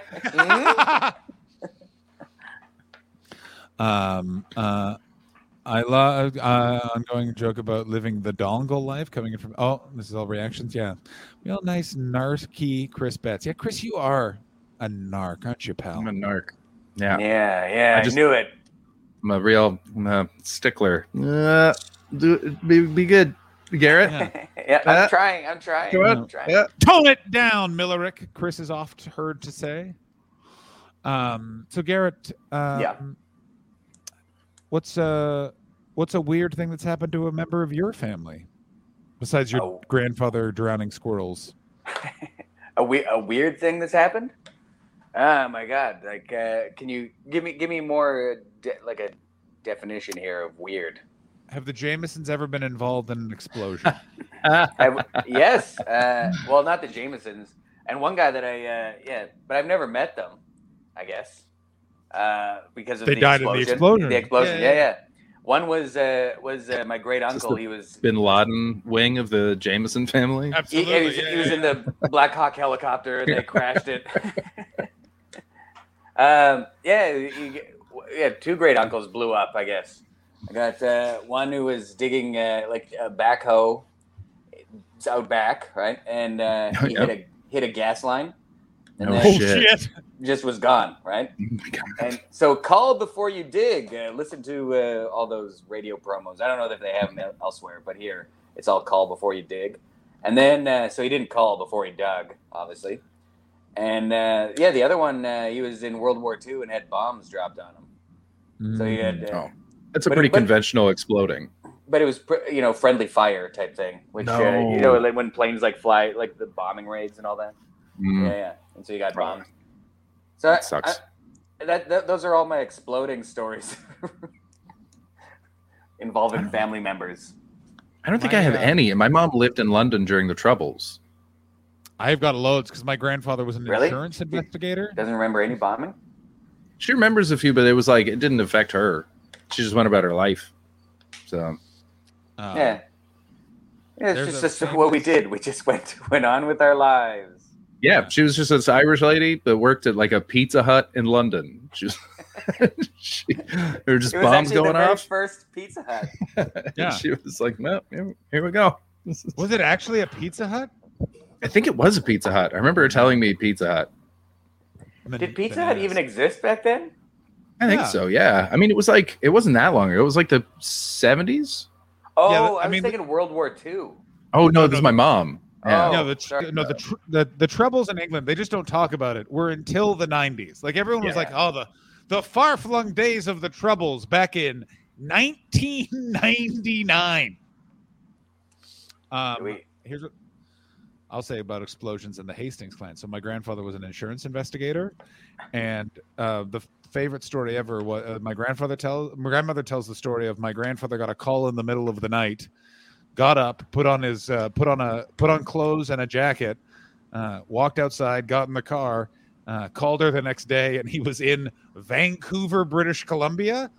They live in Toronto, Ontario. What happened was a oil tanker exploded. It's like a famous BC story. Exploded like just outside of a town for what they said was no reason, and the insurance company is like, "You fuckers did something," and the CN was like, "You have to pay." And my grandfather was sent out to do it. But literally, like, it's just so funny. And it's so my grandfather, if not, he doesn't turn to his wife that's also awake, is like, "I have to know fly to Vancouver." he left in the car. She assumed he was just in Toronto. Yeah. He's just He driving took the into car, town. so she just doesn't have a car anymore. Yeah, like the car's at the airport. Like, and he like apparently like he just like he called. He's like, I'm in Vancouver. I'll be back in a couple of days. And then it was such an elaborate like puzzle to solve. He just came back, like walked in the house, was like, and it was like a month later. He's like, I came back. Also, I bought a cottage. And she's like, what? Where were you? And then and it was like the 60s. So it's not like there's newspapers for what's happening. And he explained the whole thing. And then she's like, and where's this cottage? And he's like, up north. I read about it. And she was like, you haven't seen it? And I don't remember. I'm getting those details wrong. I think maybe that. Maybe he had seen it. Maybe he had seen it, or maybe they'd both seen it and they were like, we shouldn't do that. And then he just did it. I don't know. I get very confused on the details of that story, but there was definitely something to that where you're just, we're going to talk about this properly. And wait, what? 1999? You're not taught about this yet? What the fuck? Yeah, it was Tony Blair, so it was like the Good Friday Agreement is super recent. Yeah. Oh, I meant to turn that. Barely lasted 20 years. Yeah. What the hell? Yeah, barely. Yeah, and we're back at it again, huh, Garrett? And that's started again, shall we? Have you guys seen the videos of like basically World Star videos of British people fighting at gas stations? No. They call them petrol stations. Bring them up. Because they don't have any gas stations. They don't have any gas. Petrol. Bring it the They fuck call up. it What do you mean they don't have any gas? What do you mean they don't have any gas? They run out of gas. They're I just people are refuse- fighting over it because they can't get it in. Right Comedians are having now? to cancel gigs because they can't drive to shows because the petrol station is out. Get on the train, you fuck. It's out of petrol too. Yeah, one guy rode a horse just to show off. He rode his horse to a gas station. Get me these videos now. Yeah, play some videos of people fighting. We only got 19 minutes left in the show. Yeah, all stations have massive queues. It's super fucked. Send me these. I want to see these right now. And they're also queued up in the wrong direction. Am I right, guys? they drive on the wrong side of the road over there. You know what I mean? Hey, I'll be here. Hey guys, check out England where they drive on the other side of the road. If who's this guy? You know, right there, that dog.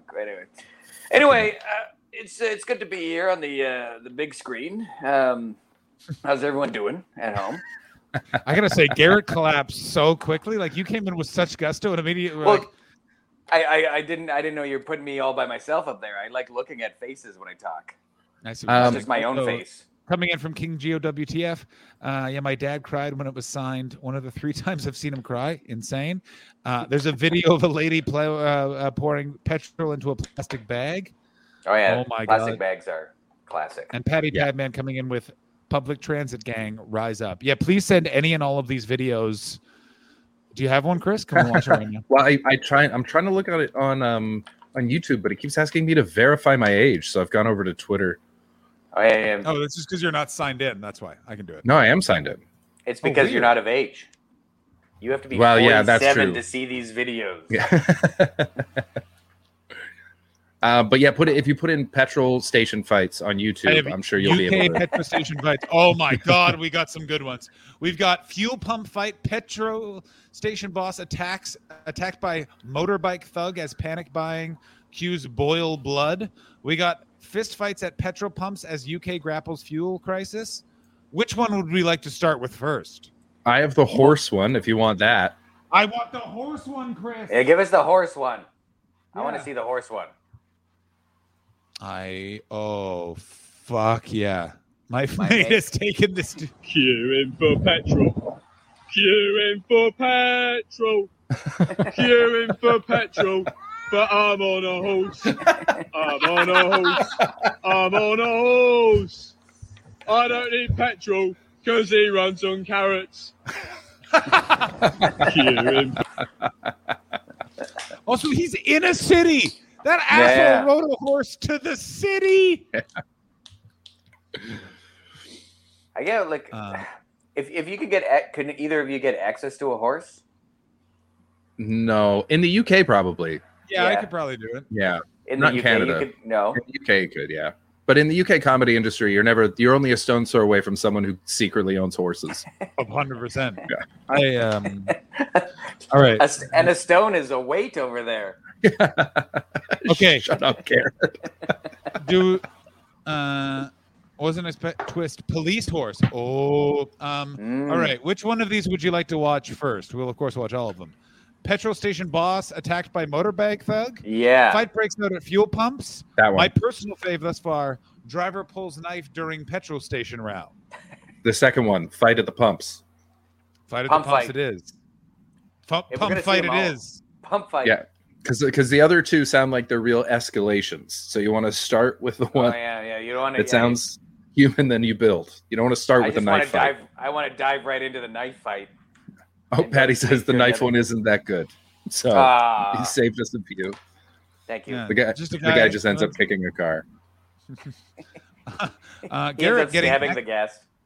Garrett getting excellent response from David Hoare. I love Garrett, says David Hoare. Garrett is doing a great job. Yeah, 2 Thank hours you has so much. flown by, gentlemen.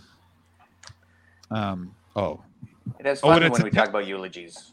It was death, explosions, and I can't believe I missed all of this. So what happens when all the UK news I get is a friend of mine still reads Chortle, and then he occasionally tells me what's on Chortle. That's all I get. Why does anyone, especially with the I mean, why would you read it in the last 2 years, especially? What news is he breaking? He put new stuff up every day because for the first little while I did check it only because I was like, what's he writing about?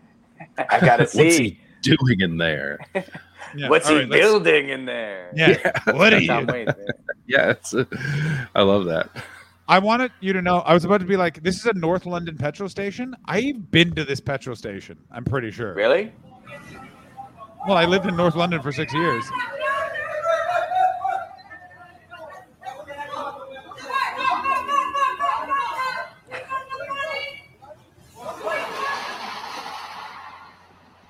Or did it just cut away?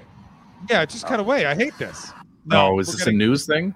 Or, It's a news or did- thing. Fuck off. Ooh, I want a World Star thing. I saw one where Yeah. this dude just grabbed a guy and just started wailing on him and was like, "You took my place. You took my spot." you drank all my petrol. Yeah. Spit it out.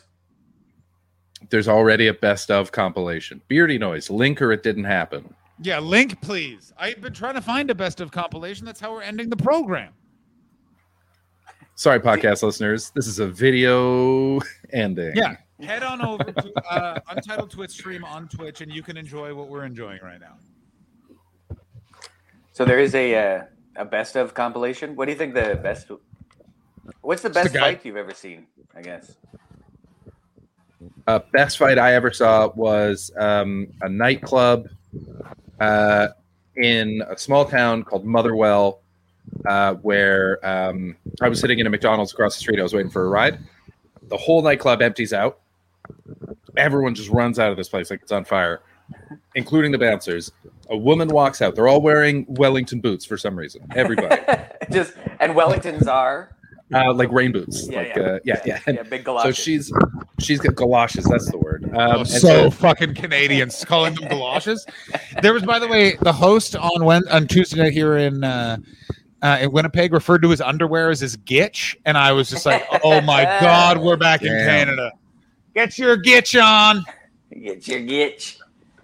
So everyone clears out, and then it sort of spreads open at the door, and this woman walks out, holding another woman by the hair. So they're walking, and the woman is backwards, being sort of pulled by her hair, still on her feet like this, and then the crowd forms a circle around them, and the woman holding the hair does like a judo flip and just slams the woman over her shoulder, flips her over, goes in for a punch. She's already out. This fight's over. Doesn't even connect. The whole crowd goes, ah. Turns around and walks back into the bar. They just leave this woman on the sidewalk. It's like this town Collective is every. fucking nuts. I think I didn't actually see it. I saw the precursor and I got the postscript, and it makes I'm literally sitting here in joy that I get to remember this moment, which was I was hosting Late and Live. I was on stage and there was a couple. The woman's name was Sunshine because I made her show me her ID. And they were such hippie assholes. They kept chirping in.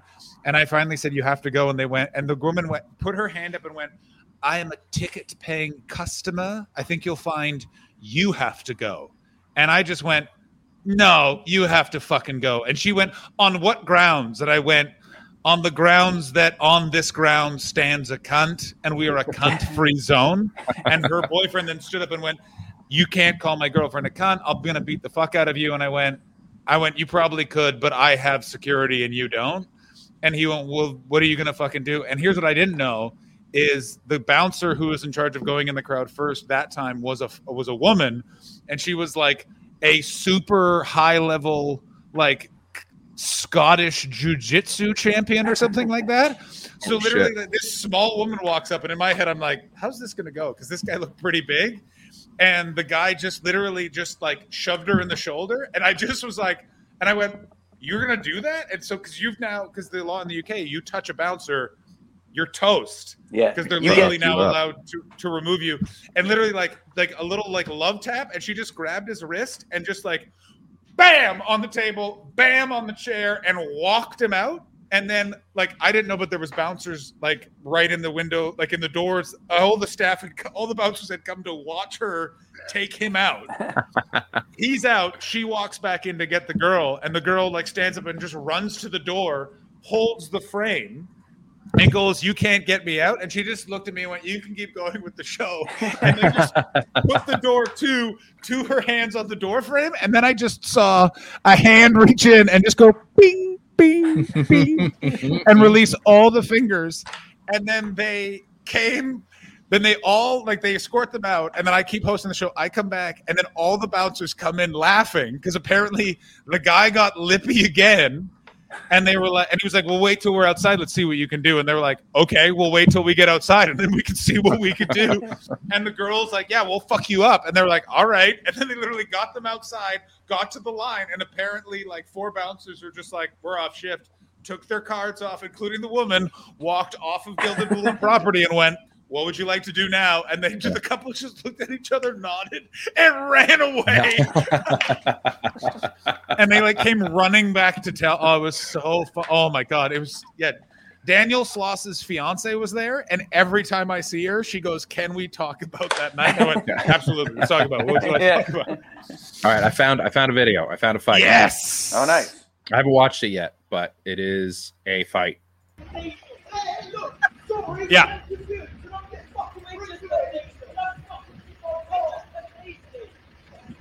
Oh, who's that ponytail guy? Oh. Yep. Oh. This is a diesel fight, ladies and gentlemen. A diesel fight in the United Kingdom. I love the guy yelling, get out the The kick fight. Kick fights are funny.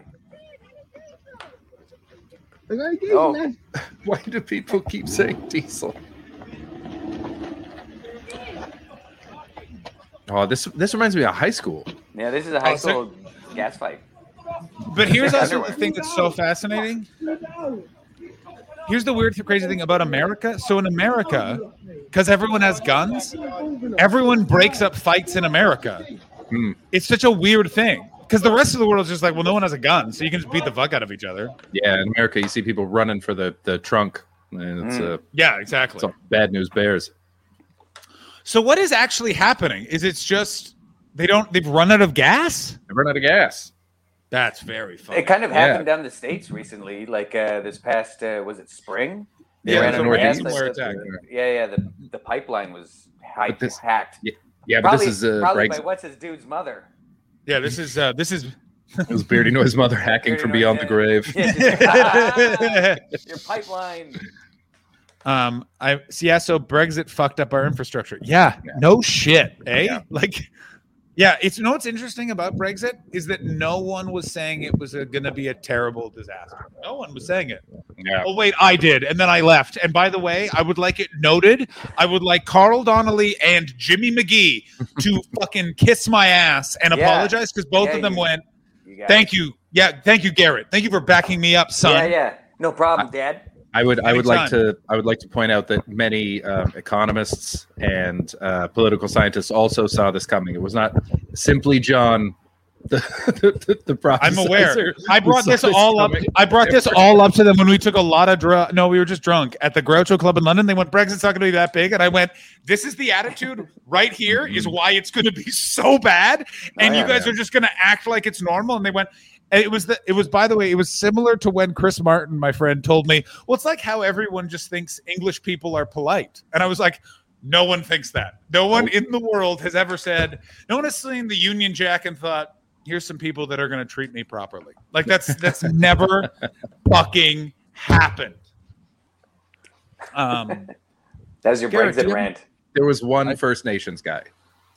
Yeah, one time. The first one, and there were people around him going, nah, I don't think so. I don't think so. And he's like, let's give him a chance. They're like, shut up. Garrett, we're slowly wrapping up. Okay. Do you have anything you'd like to plug? I know you do a bunch of work with Comedy Records and stuff, so I assume you want to plug it up. Yeah, I got to check out, just, I guess, an album that I have, I guess. You can listen to Fuck that. yeah. Yeah, it's on Spotify or it's on YouTube in some form, I guess. But it's called What's Born it called? Crying. Born Crying, Die Laughing. Oh, I like that. Yeah, Nice. yeah. Sounds like It's a spaghetti western. Right, it is. It's a spaghetti comedy. It's not the spaghetti western, but spaghetti comedy. It's kind of like me telling my jokes, but with a band. There's a band. Ooh. Oh, yeah, backing me up. Spraticus. Yeah, exactly. Yeah. So check that out. Anything else I'm doing? And Heavy Metal Hitchhiker, if you get a chance. That's on Banger Films or Banger TV. And you can find that on YouTube, out of all places. It's a web series. And season 2, we're pitching season 2 right now, so hopefully we get funding. So keep an eye out for season 2, hopefully. Nice. Yeah. But yeah, thank you guys for having me. Can I tell my one quick fight story that I saw that I've been involved in fights before, but this is a real quick one because I was thinking like most of them are just sad fight stories, right?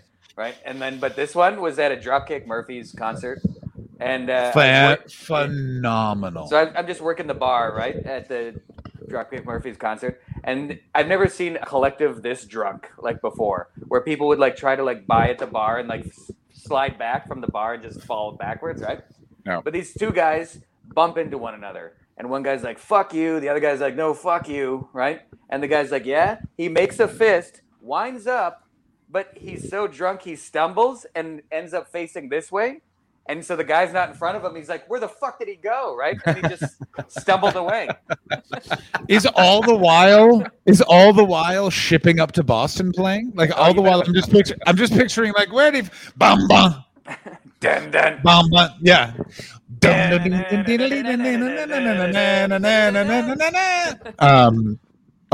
Where was that bar? Also, I heard a fight story about you recently, which is you were at what's his name?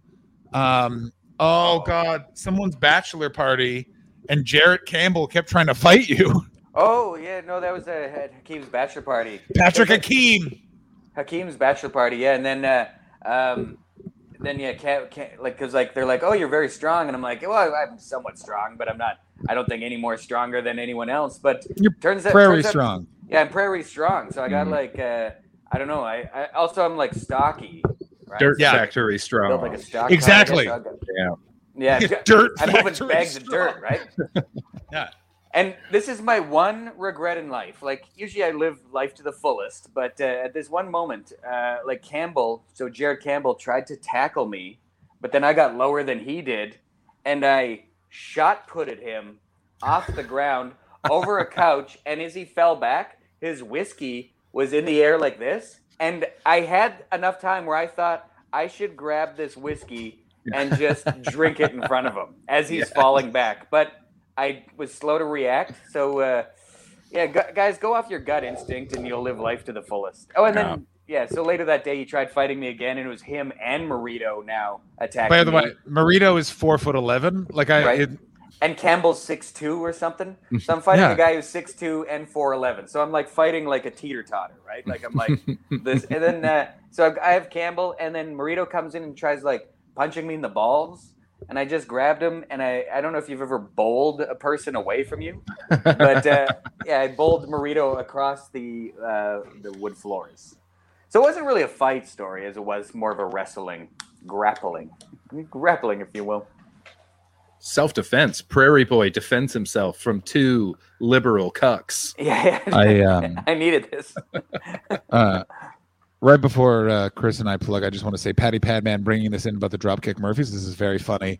I used to say that they aren't Irish, and then it turned out my friend's cousin is literally in the band. But mostly a lot of comments about Garrett's time at the Dirt Factory. 4 years at the Dirt Factory will do that to you. Never mess with a dirt man. Yeah.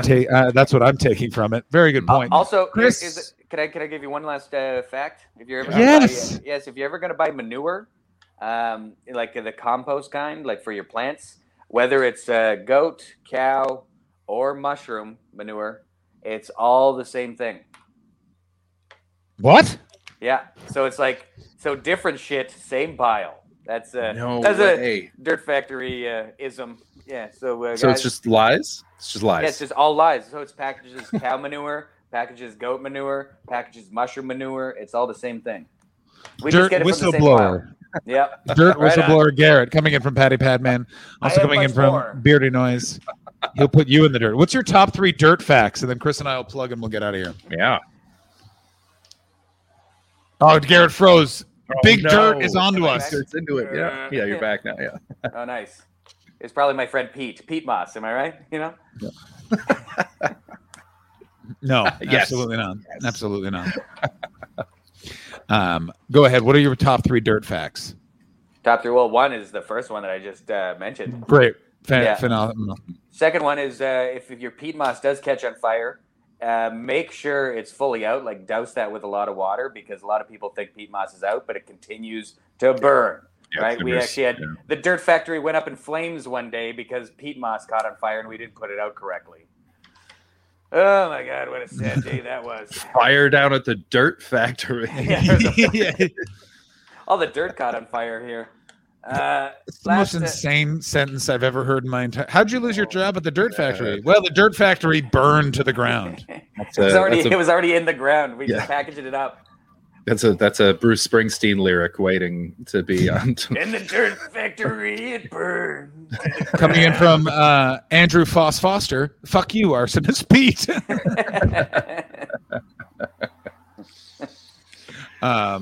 What's your third dirt fact? I guess there's a vermiculite. It's not a fact. Look, it's just look it up. Look it up. Yeah. Tell me what you think about it. I love it. Chris, any plugs? No, I'm doing a bunch of shows in Victoria soon. So if anyone's in Victoria, come out. But otherwise, I'm just I'm here. I'm moving in 4 days. So look out for my new apartment, guys. You're not going to get my address because one of you, I think, might kill me. How excited are you? It's me. It's me. Yeah. Which one? Garrett, it's us. You know what I mean? Yeah, we're tag teaming this. A, always B, D, doxing. Always be doxing. Yeah, everyone go find Chris wherever he's doing shows in the Victoria area. I am still in Winnipeg for a bunch more shows until Saturday night. And I still have all my albums are on Spotify. Go download those. I'll be in Dubai and I'll be in the UK end of November through December. Dates to be announced soon on my Instagram at the John Hastings. Garrett, thank you so much for joining us and taking your time. This was so fun. Yeah, thank you so much. Yeah, it was a lot of fun. I enjoyed it. Yeah. Come back sometime. We do super long streams, Garrett. I feel like you'd be a real asset when we do a super long stream. Yeah, we do like 12-hour ones. You froze all during that last part, so you'll have to message me whatever you said. So, all right, we will. Have a great show tonight. Who would the chat like us to raid? Ashley's not here, so let's ask the chat. Who would the chat like us to raid? You know who we should raid? We should raid that guy that followed us and was in our chat the other day. His name's 1030JH, and he is on right now. Oh, okay, great. Can you set that up and then I'll hit the video? We're going to do 1030JH. We'll raid Colt next week. Thank you, Patty Padman. I'm so sorry. I like how I ask someone to raid and then I always go with someone different. It's the thing we do here. It's becoming a bit. It certainly is. Garrett, I'll see you tomorrow. Chris, I'll see you. Take care, buddy. I'll see you on Sunday. I'm going to be so I'll see you guys. John, have a good weekend, everybody. Chris, take care. Take care, man. Hopefully see you soon. Yeah. Cheers. Oh, wait, I pressed the wrong button. It's over here. Shit. Garrett, watch the video. Enjoy the video. Watch this video. That's all. Penis into her vagina. That's all.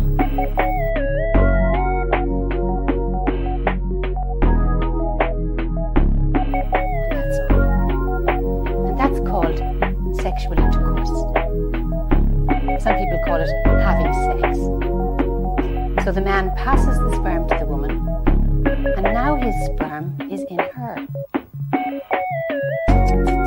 Maybe you're wondering if a mistake could be made when having sexual intercourse.